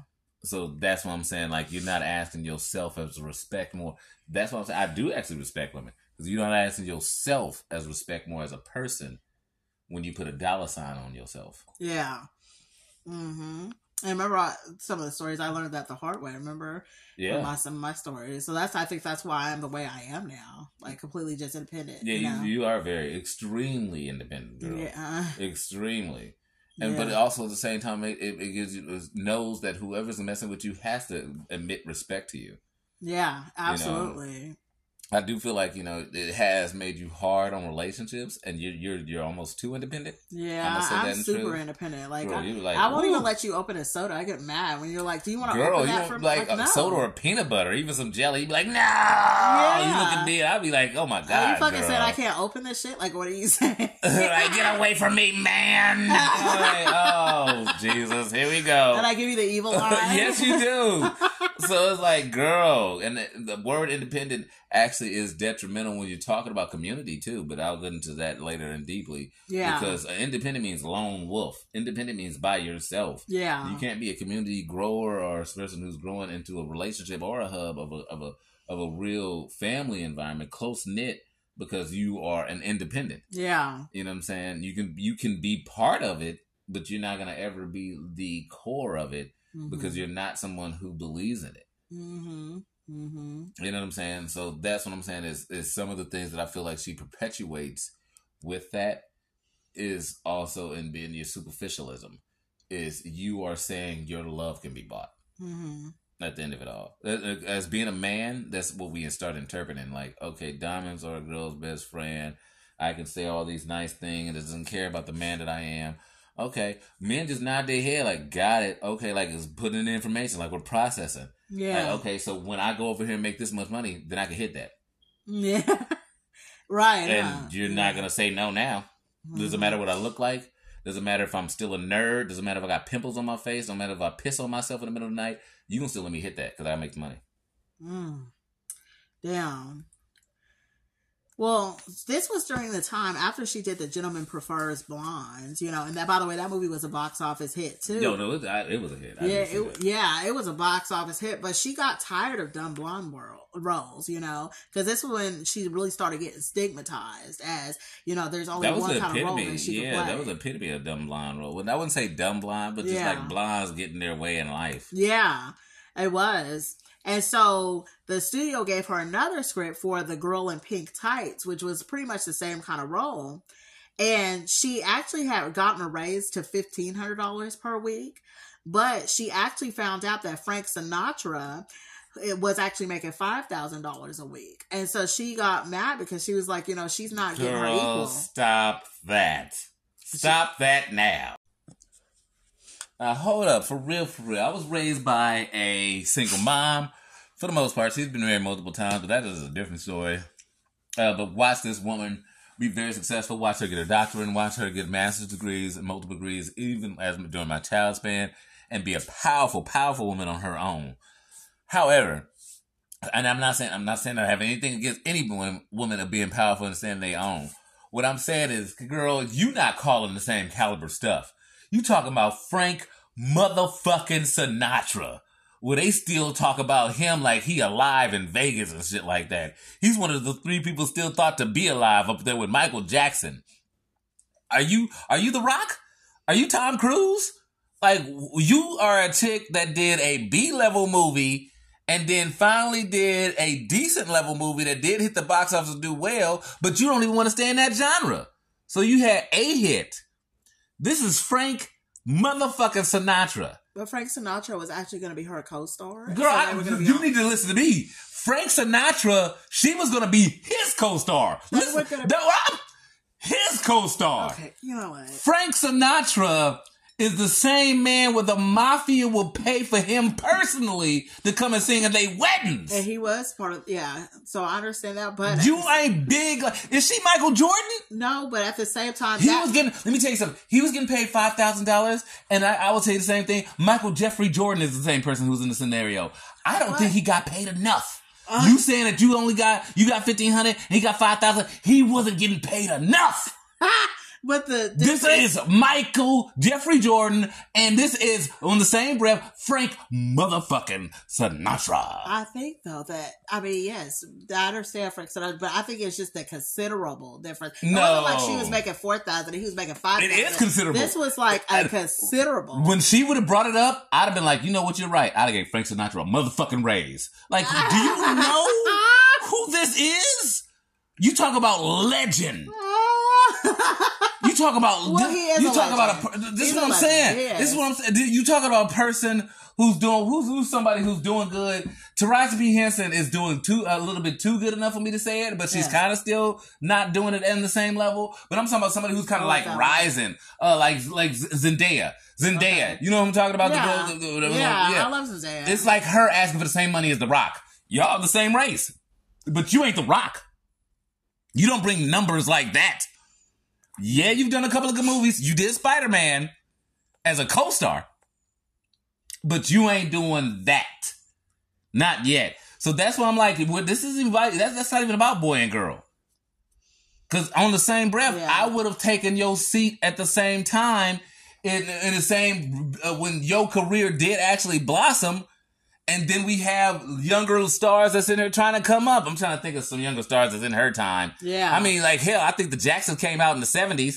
So, I mean, even if Janet Jackson came out at 5 years old, but she did a couple of TV shows, I think she was on What's Happening. Yeah, she was on. That's like me saying that Janet Jackson deserved your money when you at your big star time, because that's the time when you got big. Yeah. But she doing TV shows, and this is her, like, third movie, and she over here like, I need to get Marilyn Monroe money. I'd be like, bitch, hold up. Yeah. You ain't dealing with Marilyn did. You ain't Frankie Sinatra. I mean, like, Frankie is legend. She does become it. Mm-hmm. She does become legend. I will give her that. But at this moment, you are not. Yeah. And I it's crazy because I listened to some of Frank Sinatra yesterday too while I was like researching this because it just got me into the old timey mood. I mean, you can name Frank Sinatra and Elvis like in the same fucking voice. Like, I'm telling you, he is legend. Yeah. Mm-hmm. And you think you supposed to be on his level? Well. And get his pay? Like, if you would have got his pay, what do you think Frank Sinatra, when platinum wasn't even a medal at the time? We didn't even know about the medal platinum. He was already getting that. Right. They had to invent the name of it. They was calling it, like, totalism. They didn't even know. They were like, he just takes over everything. No one knows what Frankie does. Like everyone on every place knew his motherfucking face. Yeah. And you get paid when he get paid? From being an extra and being a nasty chick on some movies? Come on now. Now that part I'm not down with. You don't deserve his pay. He worked hard for his pay. Don't knock it down because he a boy now. Well, because of all this, she felt she didn't like the script because the movie that she was supposed to co-star with him in, she didn't like the script because, again, it made her a dumb blonde. She didn't like her pay. And so because of that, she felt unappreciated. So she stopped going to any meetings and she stopped taking phone calls. You think Michael Jackson would have took Michael Jackson early in his career because he came out a little bit later? You don't think he would have took a movie with Fat Elvis? Yeah. I'm talking about Elvis be out of shape and all the shit. I'd have been his motherfucking bag boy walking around like I'm Chinese, but I'm a black kid. They'd be like, I'm so confused. Be like, I'll give you your bag, son. Like, what the hell is he back there doing? Bro, I'm making millions. That's what I am. I'm rememberable. Oh, hell no. I'm here forever. You gotta learn your play. Everybody, some seasons just seem like that moment. Other than all she was doing some power stuff. But you ain't learned. You gotta learn your place and stuff, man. Choose your lane. Mm-hmm. Is all I'm saying. Well, after, she stopped taking calls, she stopped going to meetings, and she told the press that she's super unhappy. So she got suspended from Fox without pay during this time. Now, during this time, March 8th, 1952, this is when she starts a romance with baseball star Joe DiMaggio. And she was set up with him by her publicist. Now, those of you that don't know who Joe DiMaggio was, he was a baseball star that had won 9 World Series. And so, they started sleeping together. And so everybody, asked her, like, how her relationship is going. And she was like, he's as good in bed as he is on the field. So that tells you something because he won 9 World Series. So she was just like, he's just so That was amazing. witty at the time. That was some hot sauce news right there. Yeah, it was. It was a whole lot of innuendo and what they call tongue-in-cheek. Yeah. So she became like the center of his universe. He was always sending her roses, love cards. He bought her a whole Christmas tree, and so she ends up like meeting his family, including his sister. And his sister actually taught her how to cook. And he had a son already from a previous relationship named Joe Jr. And so she really hit it off with him. And he was another man though that wanted, her to choose between him and her career. you know, because he wanted her to be a stay-at-home mom when they finally decided to have children. And she was like, I'm going to be the most famous woman in the world, and I'm not giving that up, you know? Now, she was still suspended, but she was under contract, so she couldn't make movies anywhere else. So during this time, while she was suspended, the two went and they eloped at City Hall, and they ended up going to Tokyo for their honeymoon. Quick commercial break. It's Frankie Blue Eyes Sinatra. Yeah, that's his nickname, huh? Yeah, Blue Eyes. Yeah. You think Frankie Blue Eyes Sinatra? Just putting it out there. You're not bigger. Yeah. Even now, it's hard to be bigger than Frankie. Well, we're actually going to talk more about him probably in part 2 because she ends up dating him too. Girl, I know. Yeah. That's what I'm saying. Because you know how big Frankie. To be asking for Frankie money? Old Blue Eyes? Yeah. That's what it is. Old Blue Eyes. Mm-hmm. Yeah. He was this. I'm telling you, legend. Yeah. They did a movie called Sing with animals, and they had a mouse that was sitting here. He ended up getting killed in the movie, but a mouse that's sitting here singing Frank Sinatra songs. I thought he was gonna win the whole goddamn contest. They was gonna rig the movie to make the mouse win. Oh, if he didn't get killed. Why? Because it's Frank motherfucking Sinatra. Oh my God. I think you guys would have been best friends if he was still alive because you love him so much. I actually don't really listen to his music like that. I just think he has so much pizzazz. I think he was the first I think he had the swag of rappers before they had it. Yeah. And knew how to rock that shit. Yeah. That I just admired. Mm-hmm. And it's honestly in the fame, like I'm like, wow, it just sounds like he's talking. Like when I listen to his songs, it sounds like he's just talking. Yeah. Mm-hmm. But y'all love it. Like, I came a day, I know. I accomplished, but I did it my way. Like, he's just talking. Yeah. He could be sitting on the couch having a fucking whiskey, sitting there singing that song. You make me want to listen to him again, because I was sitting there listening to all the old stuff yesterday while I was researching this case, and I was like, it just put me in the old-timey mood. Yeah, he had mastered the art of kind of like talk singing. Yeah. Real jazz. There was another guy that did it. He did it. I forgot his name, but they make fun of him all the time on Family Guy. And I wouldn't say make fun of him, but they bring him up all the time on Family Guy. But he's like a Western singer. Mm-hmm. But he had mastered the art of like talk singing. Oh, yeah. What's the name that played Captain Kirk? Tried to master it too, but it didn't work out as well. Him, huh? Yeah, but that's what I'm saying. So like Frankie, when I listen to him, I'll be like, this is like a guy just talking on music. You know, right. But people love that shit. Yeah. Is that swag? How many babies do you think got, made on some Frank Sinatra? Oh my gosh. Anybody that had blue eyes from 1950 to 1970, they all came from Frankie. Yeah, God. He was the man. So Marilyn and Joe has just gotten married. Now they go to Tokyo. Now the reason they go to Tokyo is it's a honeymoon, but it's also like a work trip as well. Because, Joe DiMaggio, he's actually going to be teaching there, So he's going to be, teaching some classes and, stuff like that there. So they was like, okay, we'll just combine this, business and pleasure. So as soon as the plane lands, there's like 10,000 or more fans that's like, rushing up to the tarmac, and, everybody in Japan is just like trying to rush the plane, right? And so the police and security has to like hold everybody back. And then Joe told her, he was like, oh my gosh, somebody must have tipped the fans off that I was going to be here, because he's this super big baseball player. And so they're all sitting over here, like trying to get off the plane. So security actually has to like get them off the plane to make sure nobody like rushes them. And so they was chanting in another language. So Marilyn didn't exactly know like what they were saying.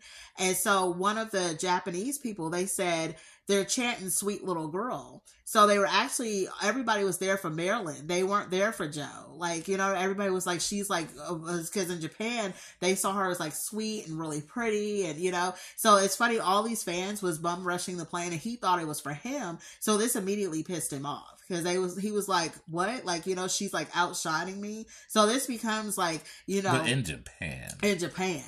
So it's like, this is crazy, because this becomes like their relationship. Like, he constantly is jealous of her because she's bigger than him, and he sees that, She's not. He's Joe DiMaggio. But And they're in Japan. Okay. Like, you gotta understand, we was barely even getting news from that. At this timeline, I think they thought the Japanese people drank blood. We didn't even get all the information from what was going on in Japan. Oh, my God. It sounds like this is the second time where she deals with an insecure man. Because once again, I just start tapping that ass. Oh, my God. Like, I'm Joe Mother Ducker DiMaggio, and I make money. I'm on this highest level baseball team and going to go on in Hall of Fame history. Yeah. Like, girl, I got money already contractually made. All you need to do is have buff ass babies. Yeah. Be who you are. And be the best. Because we going to turn this into some Jay-Z Beyonce is all I feel like. Yeah. Yeah. You know what I'm saying? Like, in Japan, they movie sales still don't do what ours do. I'm sorry, Japan. I love you guys, though. Because I still watch a lot of anime. But come on now. Well, we are just getting to understanding the international level. They have Bollywood, and that's the first one that's major, even in a comparison to Hollywood, and that's come past in the past decade. Yeah. So think about that. That's very, very insecure for me. I'm like, not shaking my head at you like, bro, you're not letting your girl get no type of shine. It sounds like you don't want her to get nothing. And it's like, why does this keep happening to Marilyn? You know what I mean? Yeah. It's crazy. So because of this, you know, she was offered, because remember, this is a honeymoon, but he's also going to be working. So during her free time, she was actually offered to perform for the troops. Now, there was over like 60,000 troops that was over there, and this was over a 4-day period. So she went to Korea to perform, like singing and dancing, and everyone there fell in love with her. And everyone said good things about her. They was like, you know, because remember, in the United States, she was suspended because they was like, she was, you know, well, they said provocative? Not provocative. She was suspended because they said that she was a diva, and she was like, you know, snobbish because she was saying that she didn't like her pay and all that. But in Japan, they was like, she stood in soup kitchens, like, you know, when it was time for her to eat and stuff like that, she waited in line. Like, she didn't cut the line because she's Marilyn Monroe, and like she actually sat down there, and she was actually, you know, she interacted with everyone, and you know. And that went all over the media about how, you know, she was very, I forgot the word. Humble. Yeah, she was very humble. That went all over the news and everything. So mind you, the U.S. is looking at this as well, right? So it was like, everything that the U.S. is saying and their media is saying is not true. Like, she's not this diva, and she's not, you know, some spoiled brat that's just complaining about everything. Like, this is what she does. They didn't know who Frank Sinatra was. Well, I don't. That's the flip. Because remember, J-Lo has actually missed out on some contracts asking for, like, white sheets and white furniture and white stuff in the room that she's going to stay in while being there. And people have had to oblige to that contract. See, I think it's white 1,000 thread sheets that she must sleep on. They must put them in the room. They must pay for this to go in the room she's going to stay in. Yeah. Mm-hmm. And they must white it out, pay for it. Mm-hmm. So, I mean, in a sense, you are being a diva, girl. Mm-hmm. At that level, that's what I'm saying, at the level you wasn't at yet. Yeah. Is all I'm saying. Well, in Korea, she was giving out autographs. She posed for so many pictures in Korea that Korea ran out of film. Like, I couldn't even believe it when I researched. Shut up, Nisha. Just keep reading. They ran out of film. Keep in mind, this is not the age of camera phones. This is actual, like, film. Yes, I know. The whole country ran out of film because the whole country ran out of film. You better go look that up yourself. The whole country. Girl, that is going to be some Google shit for real. Yes, Google it. The whole country ran out of film because Marilyn Monroe took so many pictures of everybody. And keep in mind, it wasn't like these kind of cameras. I think it was like like those old school ass, like. You said all of the country of Korea came over to where Marilyn Monroe was at. Yes. Couldn't even speak her language. And they was taking pictures. Took so many pictures. That the country ran out of fucking film. How was they able to develop it? They must have ran out of solution and polluted they waters.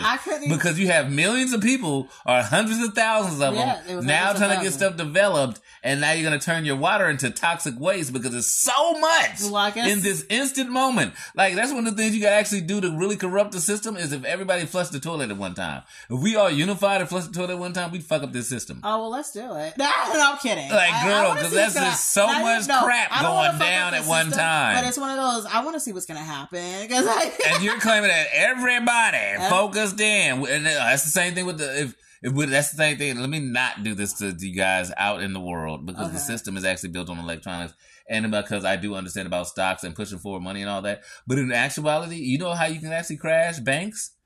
Everybody takes their money out of it. Everybody, if everybody agrees, not even to do no bank robbery, just take your actual money out. I don't care if it's just $6. But if we all do it at the same time, we'll crash the whole bank system because it's not really there. Yeah. Well, it sounds like this is what happened. So, yeah, it's not actually, what I'm saying is, damn. Yeah. Well, keep in mind, this she caused a system crash. Yeah, this was a big thing. Marilyn Monroe was in the house. I can't wait until this happens for me. Like, I just want to crash the system. Let me tell you, girl, I'm petty like that. I'd be like, this is when I roll my dick on her face. Like, while you guys are taking the pictures, I just like let it slide out like Janet Jackson's titty. My dick just slide out and just land on your face like plop. Oops. What? Take pictures of that motherfucker. And I just sit in there for like 3 minutes, like tick, tick, tick, tick, tick. Like I just can't pick it up. I don't know what's going on. It keeps going down and flapping back on her face. So, in March 1954, Xanax took Marilyn off suspension because it was just so much. Like, they had to, she was like in demand now. And then after everything she did in Korea, they had to remove her suspension. And he told her that she didn't have to do any movies she didn't want to do. And she only had to do 2 films a year. And she was also going to get $100,000 bonus. So it worked out for her. Yes, it did. Women's empowerment. Love me some Marilyn. I wouldn't even say it's what YouTube stars have done to Hollywood. She bullied her way in a sense of, even though it's in Japan and it's out of country, you have showed that you have a marketability where, I mean, I don't think people fathom how much 10,000 people is. Yeah. It's a shitload of people. Yeah. To come around. Like, you're not even be able to move. They can tear off your limbs, 10,000 people. Yeah. It's a lot of people. So it's just like a mass like that. It just became marketable where businesses was like, we want to get in on this money. Yeah. I wouldn't say that in so much of a sense like, she did it, that and they turned around and they just convinced. But the funny thing is, and I've learned with the industry people, is they are fickle as long as the dollar comes. They will love you like they don't love their own children, and they will love you harder than their own children. I've seen it happen. They will do things for you that they won't even do for their own children while you're hot. Yeah. And as soon as that shit goes cold, they'll act like they never knew your name. Yeah. I've seen that happen a lot, all the time. Right. Now, her next film is the iconic film, and it's The 7-Year Itch.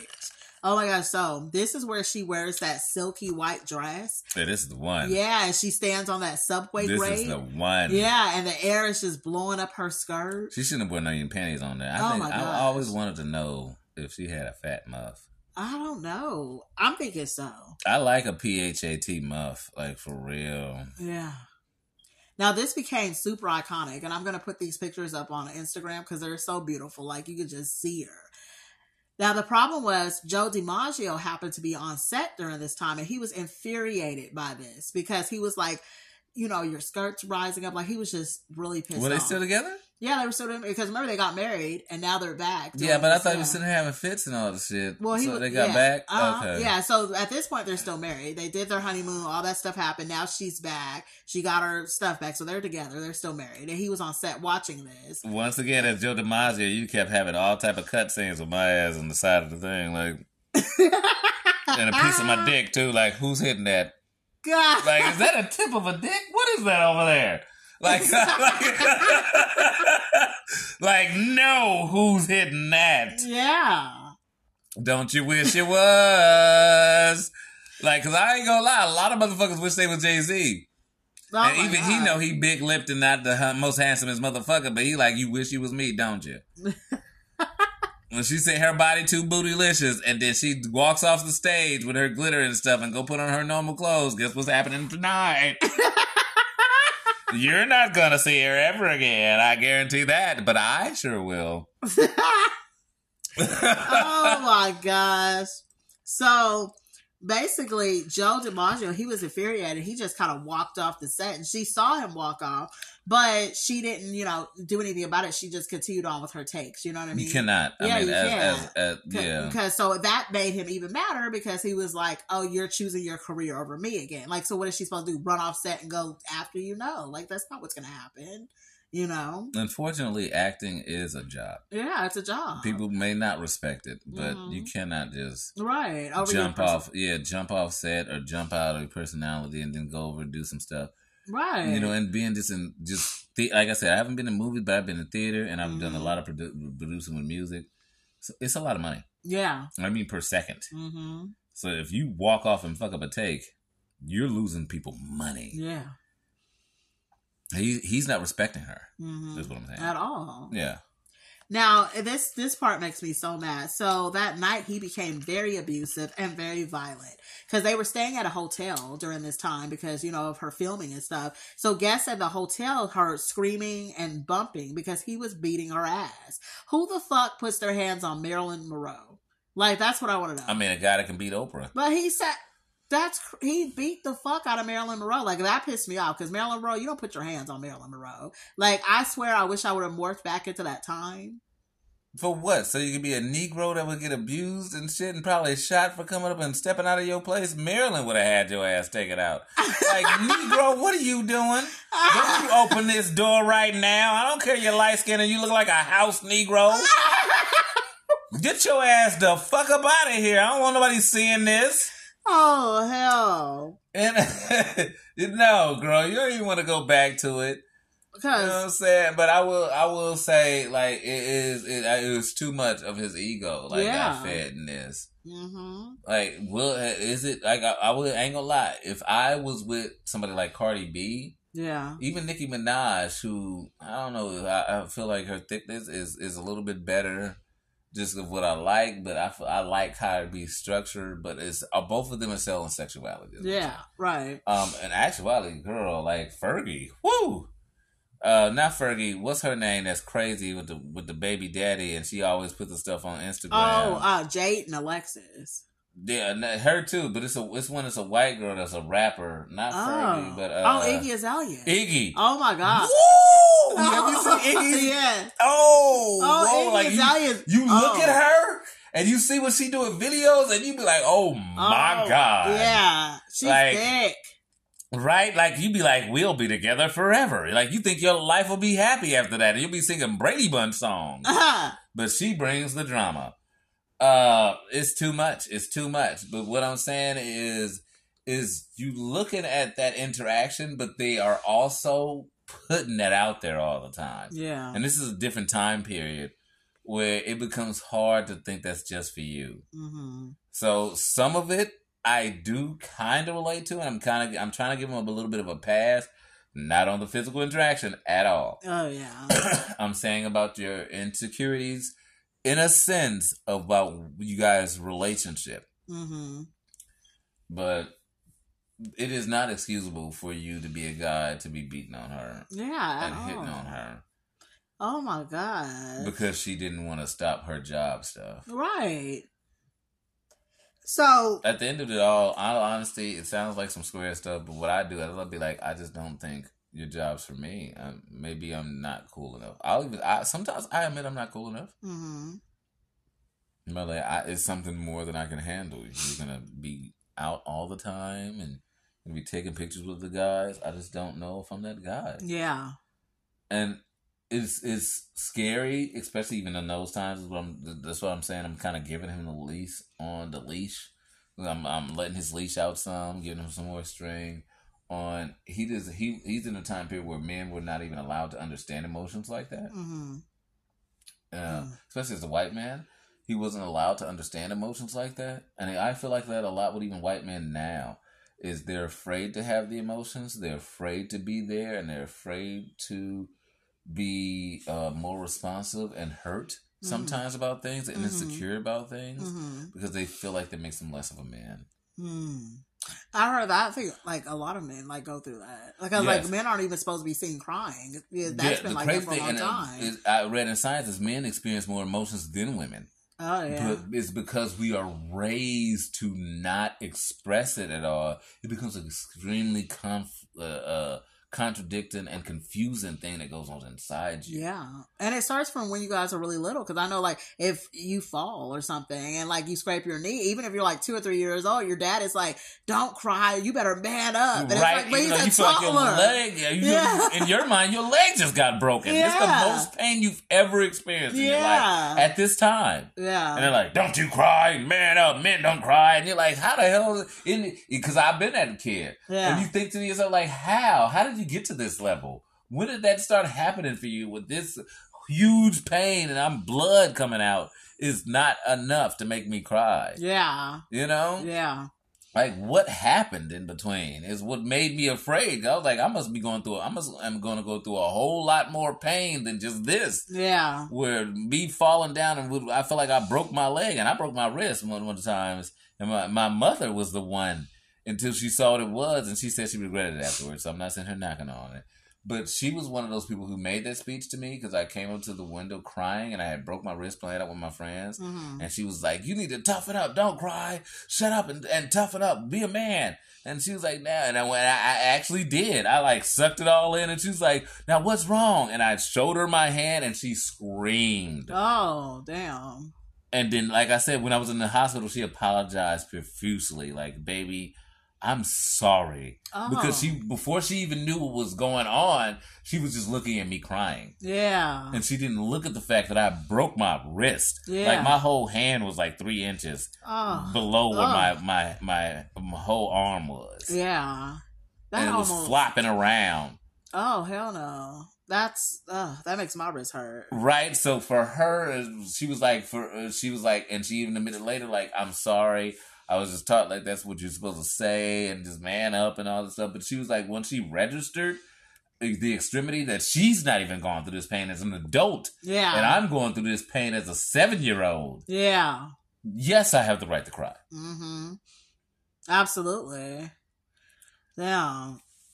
Well, the next day when Marilyn came, on set, she had a bunch of bruises and the makeup artist had to apply makeup to cover up all the bruising that she had from getting beat up. That's sad nobody reported that. Yeah.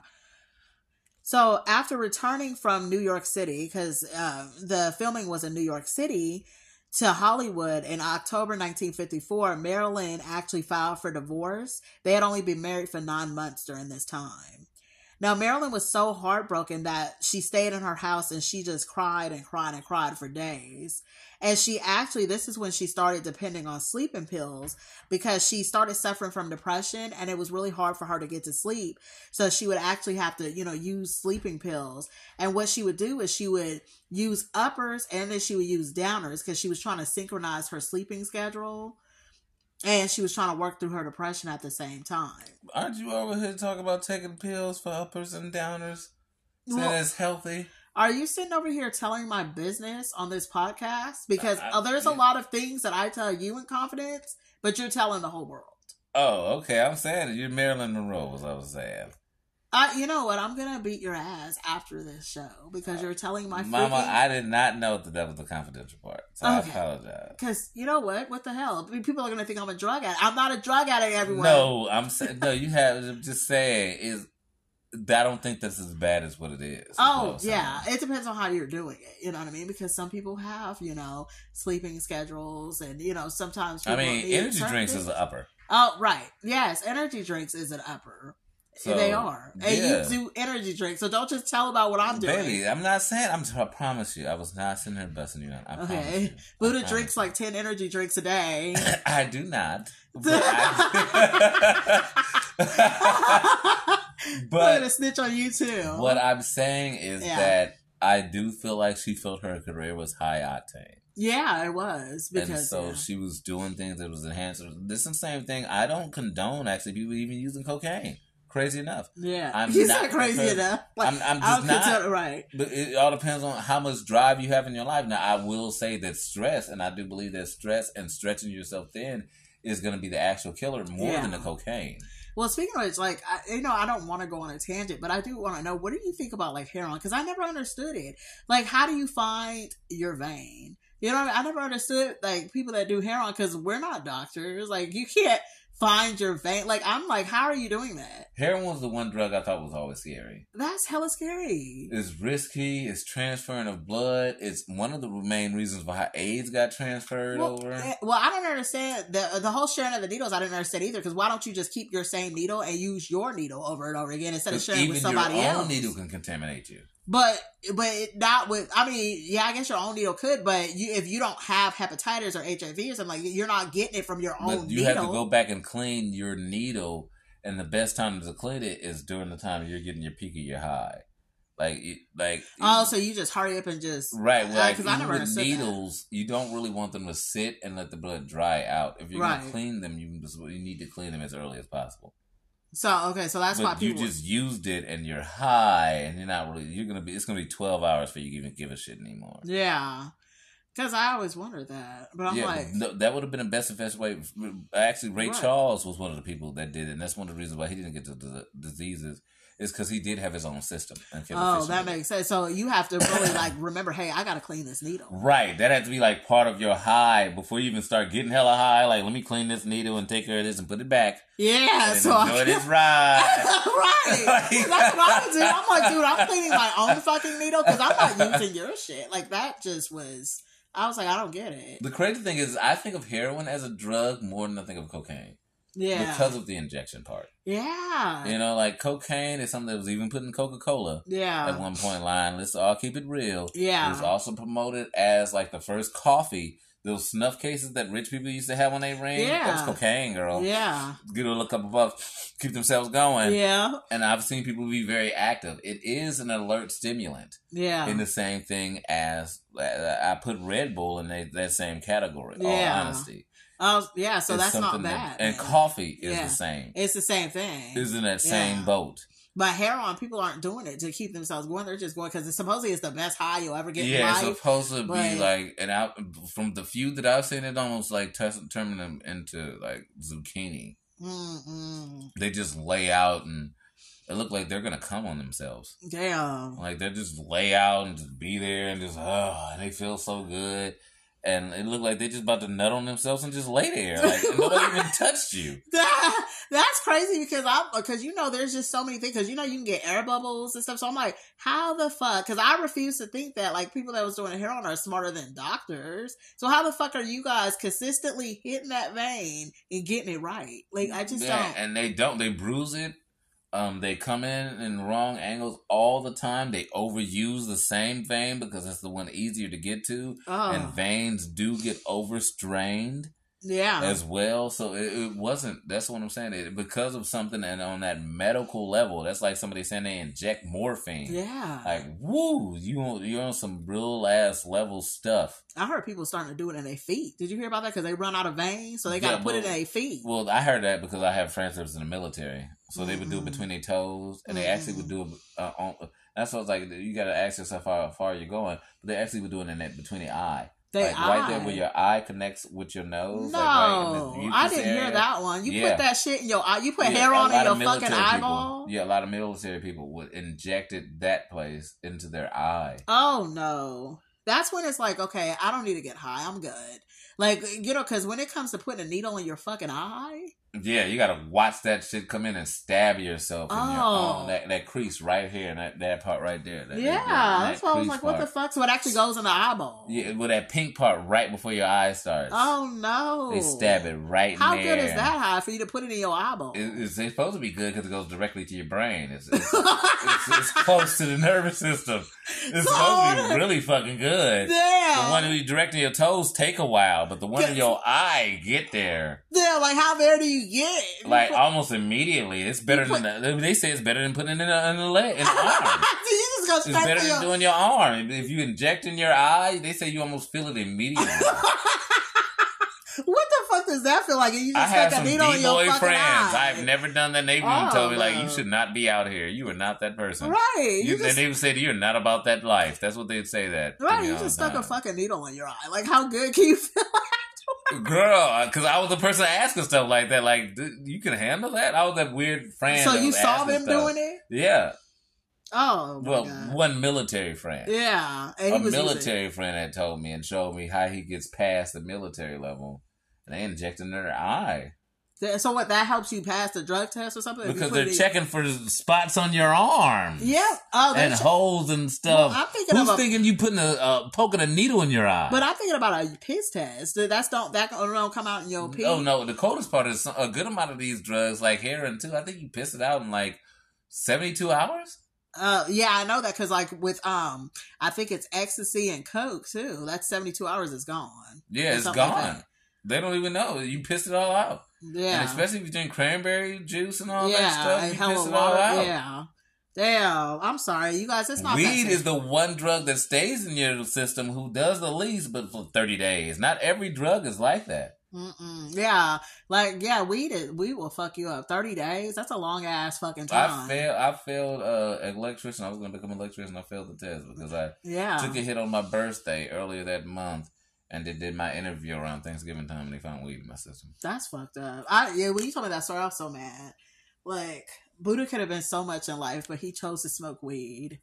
You know, I don't regret any of it, but I do tell my children to make wiser decisions. Yeah, me too. It's critical of just what you do. So, basically, this was during the time when Marilyn left Hollywood. And she left for the East Coast, and she had her photographer, Milton Green. They founded a production company called Marilyn Monroe Productions. So, she wanted to be an equal in the production company. She was tired of just, acting. She wanted to do something else. So the next day she sat down to breakfast, with the newspaper, and they tore her completely apart. The newspaper said that, she was a stupid girl. She was getting stupid advice. Like, why did she start her own company? And this began a year-long battle with Fox, who didn't want to let her go because she was still under contract, but she wanted to go because she had wanted to start her own production company. So what happened was Marilyn ended up moving to Manhattan in 1955. So when Marilyn moved to Manhattan, she really studied acting. I mean, she went to acting school and she actually took on the name Zelda Zonk. Now, Zelda Zonk, she was, somebody that she became because she didn't want people bothering her and stuff. She wanted to be incognito for a while.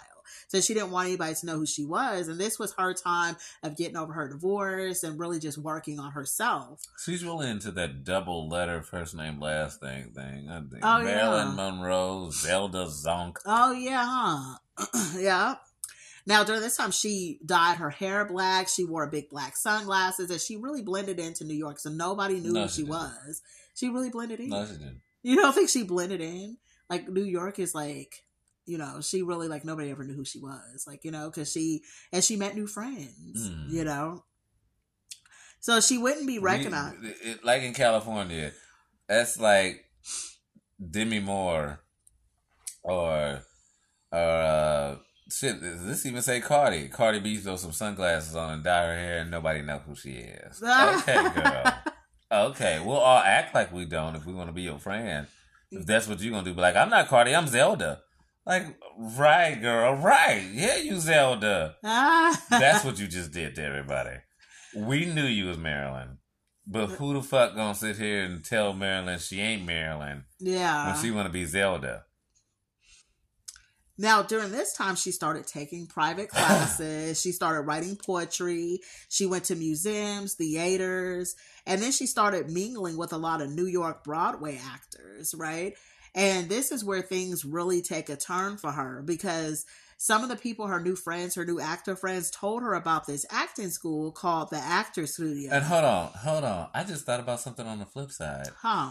If this is true, okay, Breezy, you are in New York, and you claim that you can disappear, by just changing your name and dyeing your hair, and you thought you should be paid as much as Frank Sinatra?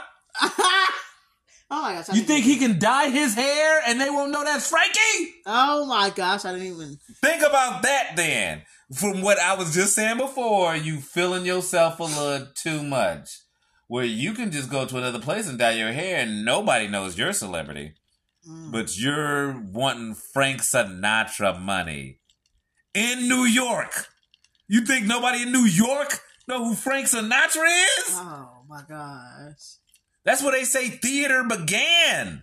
That's where they say movie production began is in New York. Yeah. So you are at the pinnacle of this time. Hollywood isn't even that big yet. New York is the big place. And nobody knows who the fuck you are? And you want his money? Let's keep reading. So basically, she got introduced to the Actors Studio, and this was by Lee Strasberg. He was a super huge acting coach, and he actually had trained Marlon Brando, Sidney Poitier, James Dean. Like, these were some of his students. And I've done a couple plays with Sidney Poitier's movies. That's what I'm trying to tell you. Prestige. Mm-hmm. And that's what I said. Some theater in New York. I've done some plays of Sidney Poitier. You talking about Prestige? Mm-hmm. And this is when things is gonna like start. In part 2, I'm gonna talk about like her big transformation. Like, this is like she was on the map, but like she's gonna get huge. Now you're gonna start doing it. Yeah, now you're gonna become Marilyn. But she's all I'm saying is you was not that, and then called it sexist. So Lee Strasberg actually did a lot of method acting. His whole thing was method, and she had never done method acting up until this point. Now, his whole thing was actually, he went, and him and his wife, like, if you work with them, you're going to get where you need to be. Because, they even, like, what they would do is they would actually even make you go to therapy and pull out, like, all, like, the inner demons in yourself so that you can really be emotional on stage. So you can really have something to think about. So all of his students had to go to therapy. Beautiful, traumatic, wonderful to watch, and psychologically deteriorating. Yeah. Like, you're going to end up like Martin Lawrence on somebody's front lawn holding a 22 in your hand. Yeah. Lee Strasberg and his wife Paula did not fuck around, So she... But as an actor, you saying you're getting into that, you can lose yourself. Mm-hmm. You'll see that later, but you actually... Some actors, especially if they're method actors, and I do believe in that process. Do you even know what method acting is? Yeah. I think everybody knows what method acting is. No, everybody don't.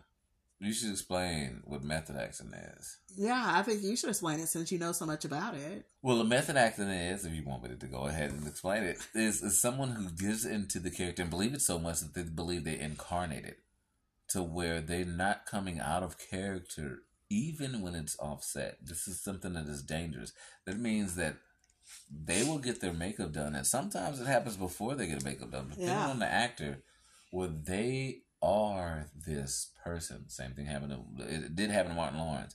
That's one of the reasons why he was in the middle of the street holding a gun, pointing at people, and had to be later subdued after passing on the lawn because his mind was trying to figure out what was going on. He was in the middle of an intersection. He thought he was a cop. Yeah, that's what that I forgot what his name was, but the guy the most recent Joker, not the Harley Quinn Joker. He does method acting, and everybody was like, he was like freaking them out on set because even when they weren't filming, he was doing crazy stuff like antagonizing people because he was supposed to be against them, but he wanted to stay in that mode. But it's not he wanted to. Yeah, he and is the guy that played as Dahmer too. Actor. The guy that played as Dahmer. Also, did you know the guy that's in the Leonardo DiCaprio movie? What is it? It's not called The 5 Points. Gangs of New York. Gangs of New York.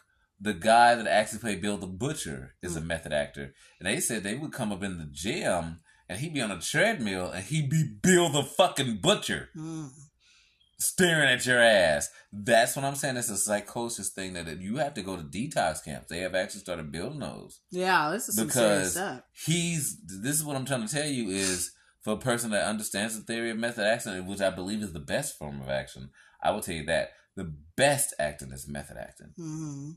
Is when you were on that treadmill, though, you wasn't meeting the actor. That's fucking Bill the Butcher, even in his mind. Yeah, that's what they said. The guy that played Dahmer, like Peter Evans, they was like, he was, Dahmer. Like he said that took a lot out of him to be Dahmer that whole time. Because even like, gosh, what was her name? Niecy Nash.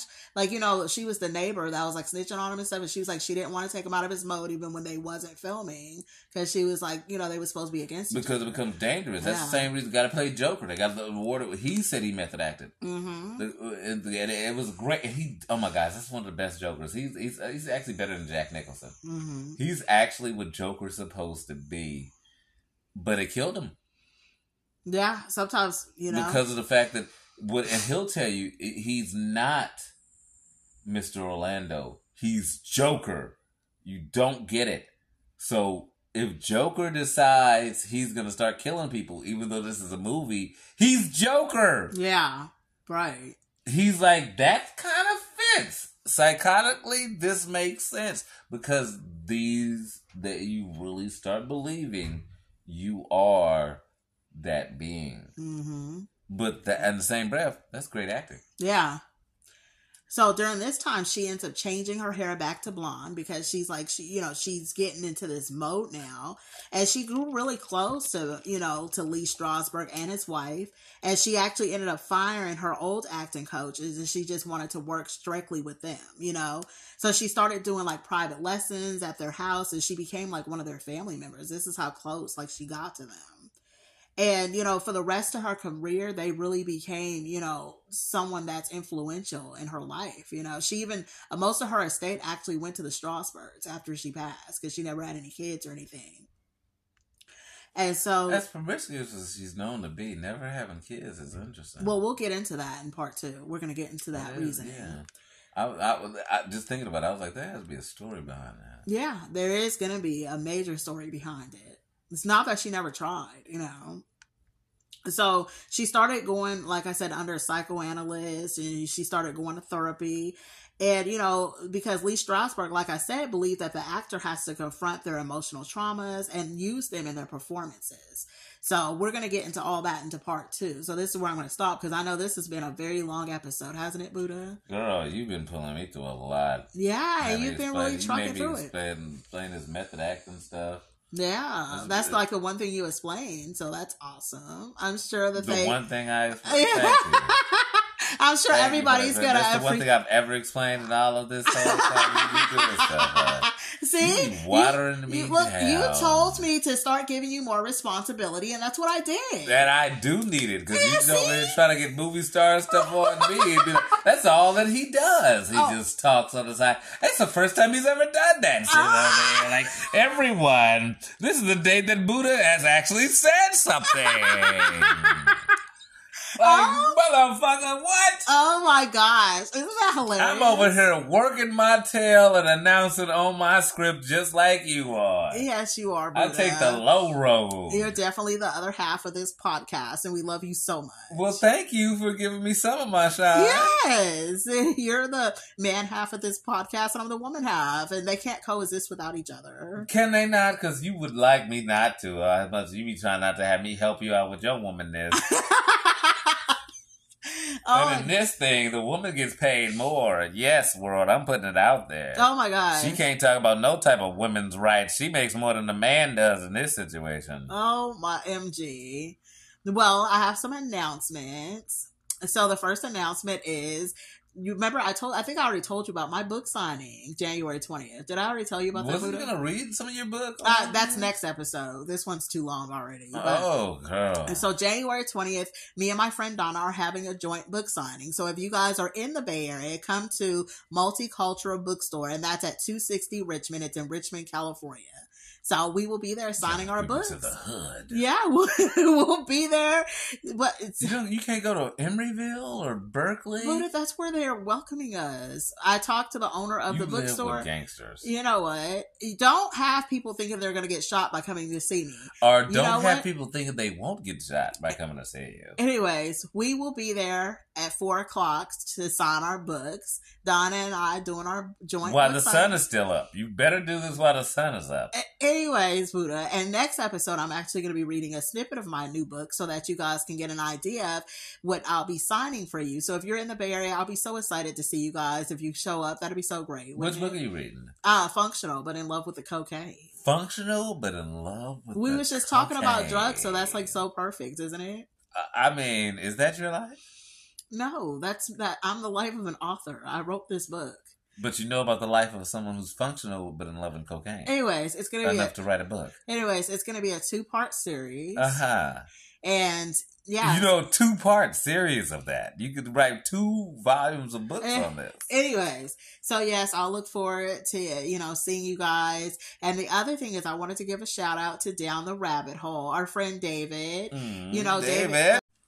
So he's the man half of One Nothing Podcast, and I just ordered me a tank top from him. So when we start our Patreon, I'm gonna wear the tank top along with my other friend's shirt, because that's what I'm gonna use to work out in. We're gonna work out. And they're tank tops? Well, yeah, in the tank top, and it's called Down the Rabbit Hole. So you guys should check it out. I'm a fan of Alice in Wonderland, so already that's fun. So Buddha and I are going to the gym. So I'm excited. Yes. So he's forcing me, you guys. So are you going to get your Down the Rabbit Hole tank top like I did? I don't know if I'm going to be down anybody's hole while I'm going to the gym. But I will go out there and make sure I'm wearing exercise gear. Yes. And I think I'm going to start taking pictures, the before and afters, so people can watch my journey. Yeah, you're going to look so good. Out. It's going to be so great. I can't wait. Girl, I want to come out of here looking like I'm the dude that played Spawn, or Why Did I Get Married? Yeah. Michael B. Jordan? No, you said Michael Jai White. Michael Jai White. Girl. You're going to look... I am heterosexual, and I will rub all upon his arms. Oh, yeah. Real talk. Yeah, you always talk about that. That's your dream. So when we start the gym, why don't women want to be having sex with Michael Jai White as much? As who? I don't hear women being like, "Ooh, I will fuck on some Michael Jai White." I don't know.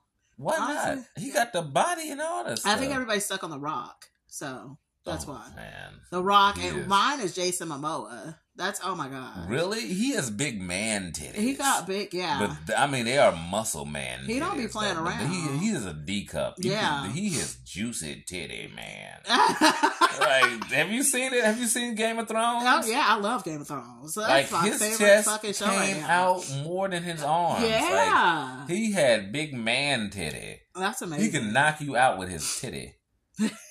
Well, in the meantime, make sure you like our show, rate our show, review our show, and on whatever platform, because it really helps the show out. We've been getting 5-star ratings. Keep it going. Yes. We become a competition, y'all, but we'll talk about that later. I know. Isn't it great? Our Spotify rap looks so good. So thank you, all of you guys who really support this show. So please keep rating us and reviewing us 5 stars. No bad reviews. Love you guys. Yes, this is great. And also follow the show, Instagram, Hot Garbage Show, Facebook, Hot Garbage True Crime Edition. You can send us a Gmail, right? hotgarbagenews@gmail.com. And you can follow my TikTok, Author Nisha, because I'm an author too, right? Well, we're going to all find out. You're going to start reading these books on here. Yeah. This is about to get real, y'all. You're about to strap in for the next 2-3 episodes. Nisha's books will blow your head off. Yeah. So, yes, until then, take care. Watch your back out there.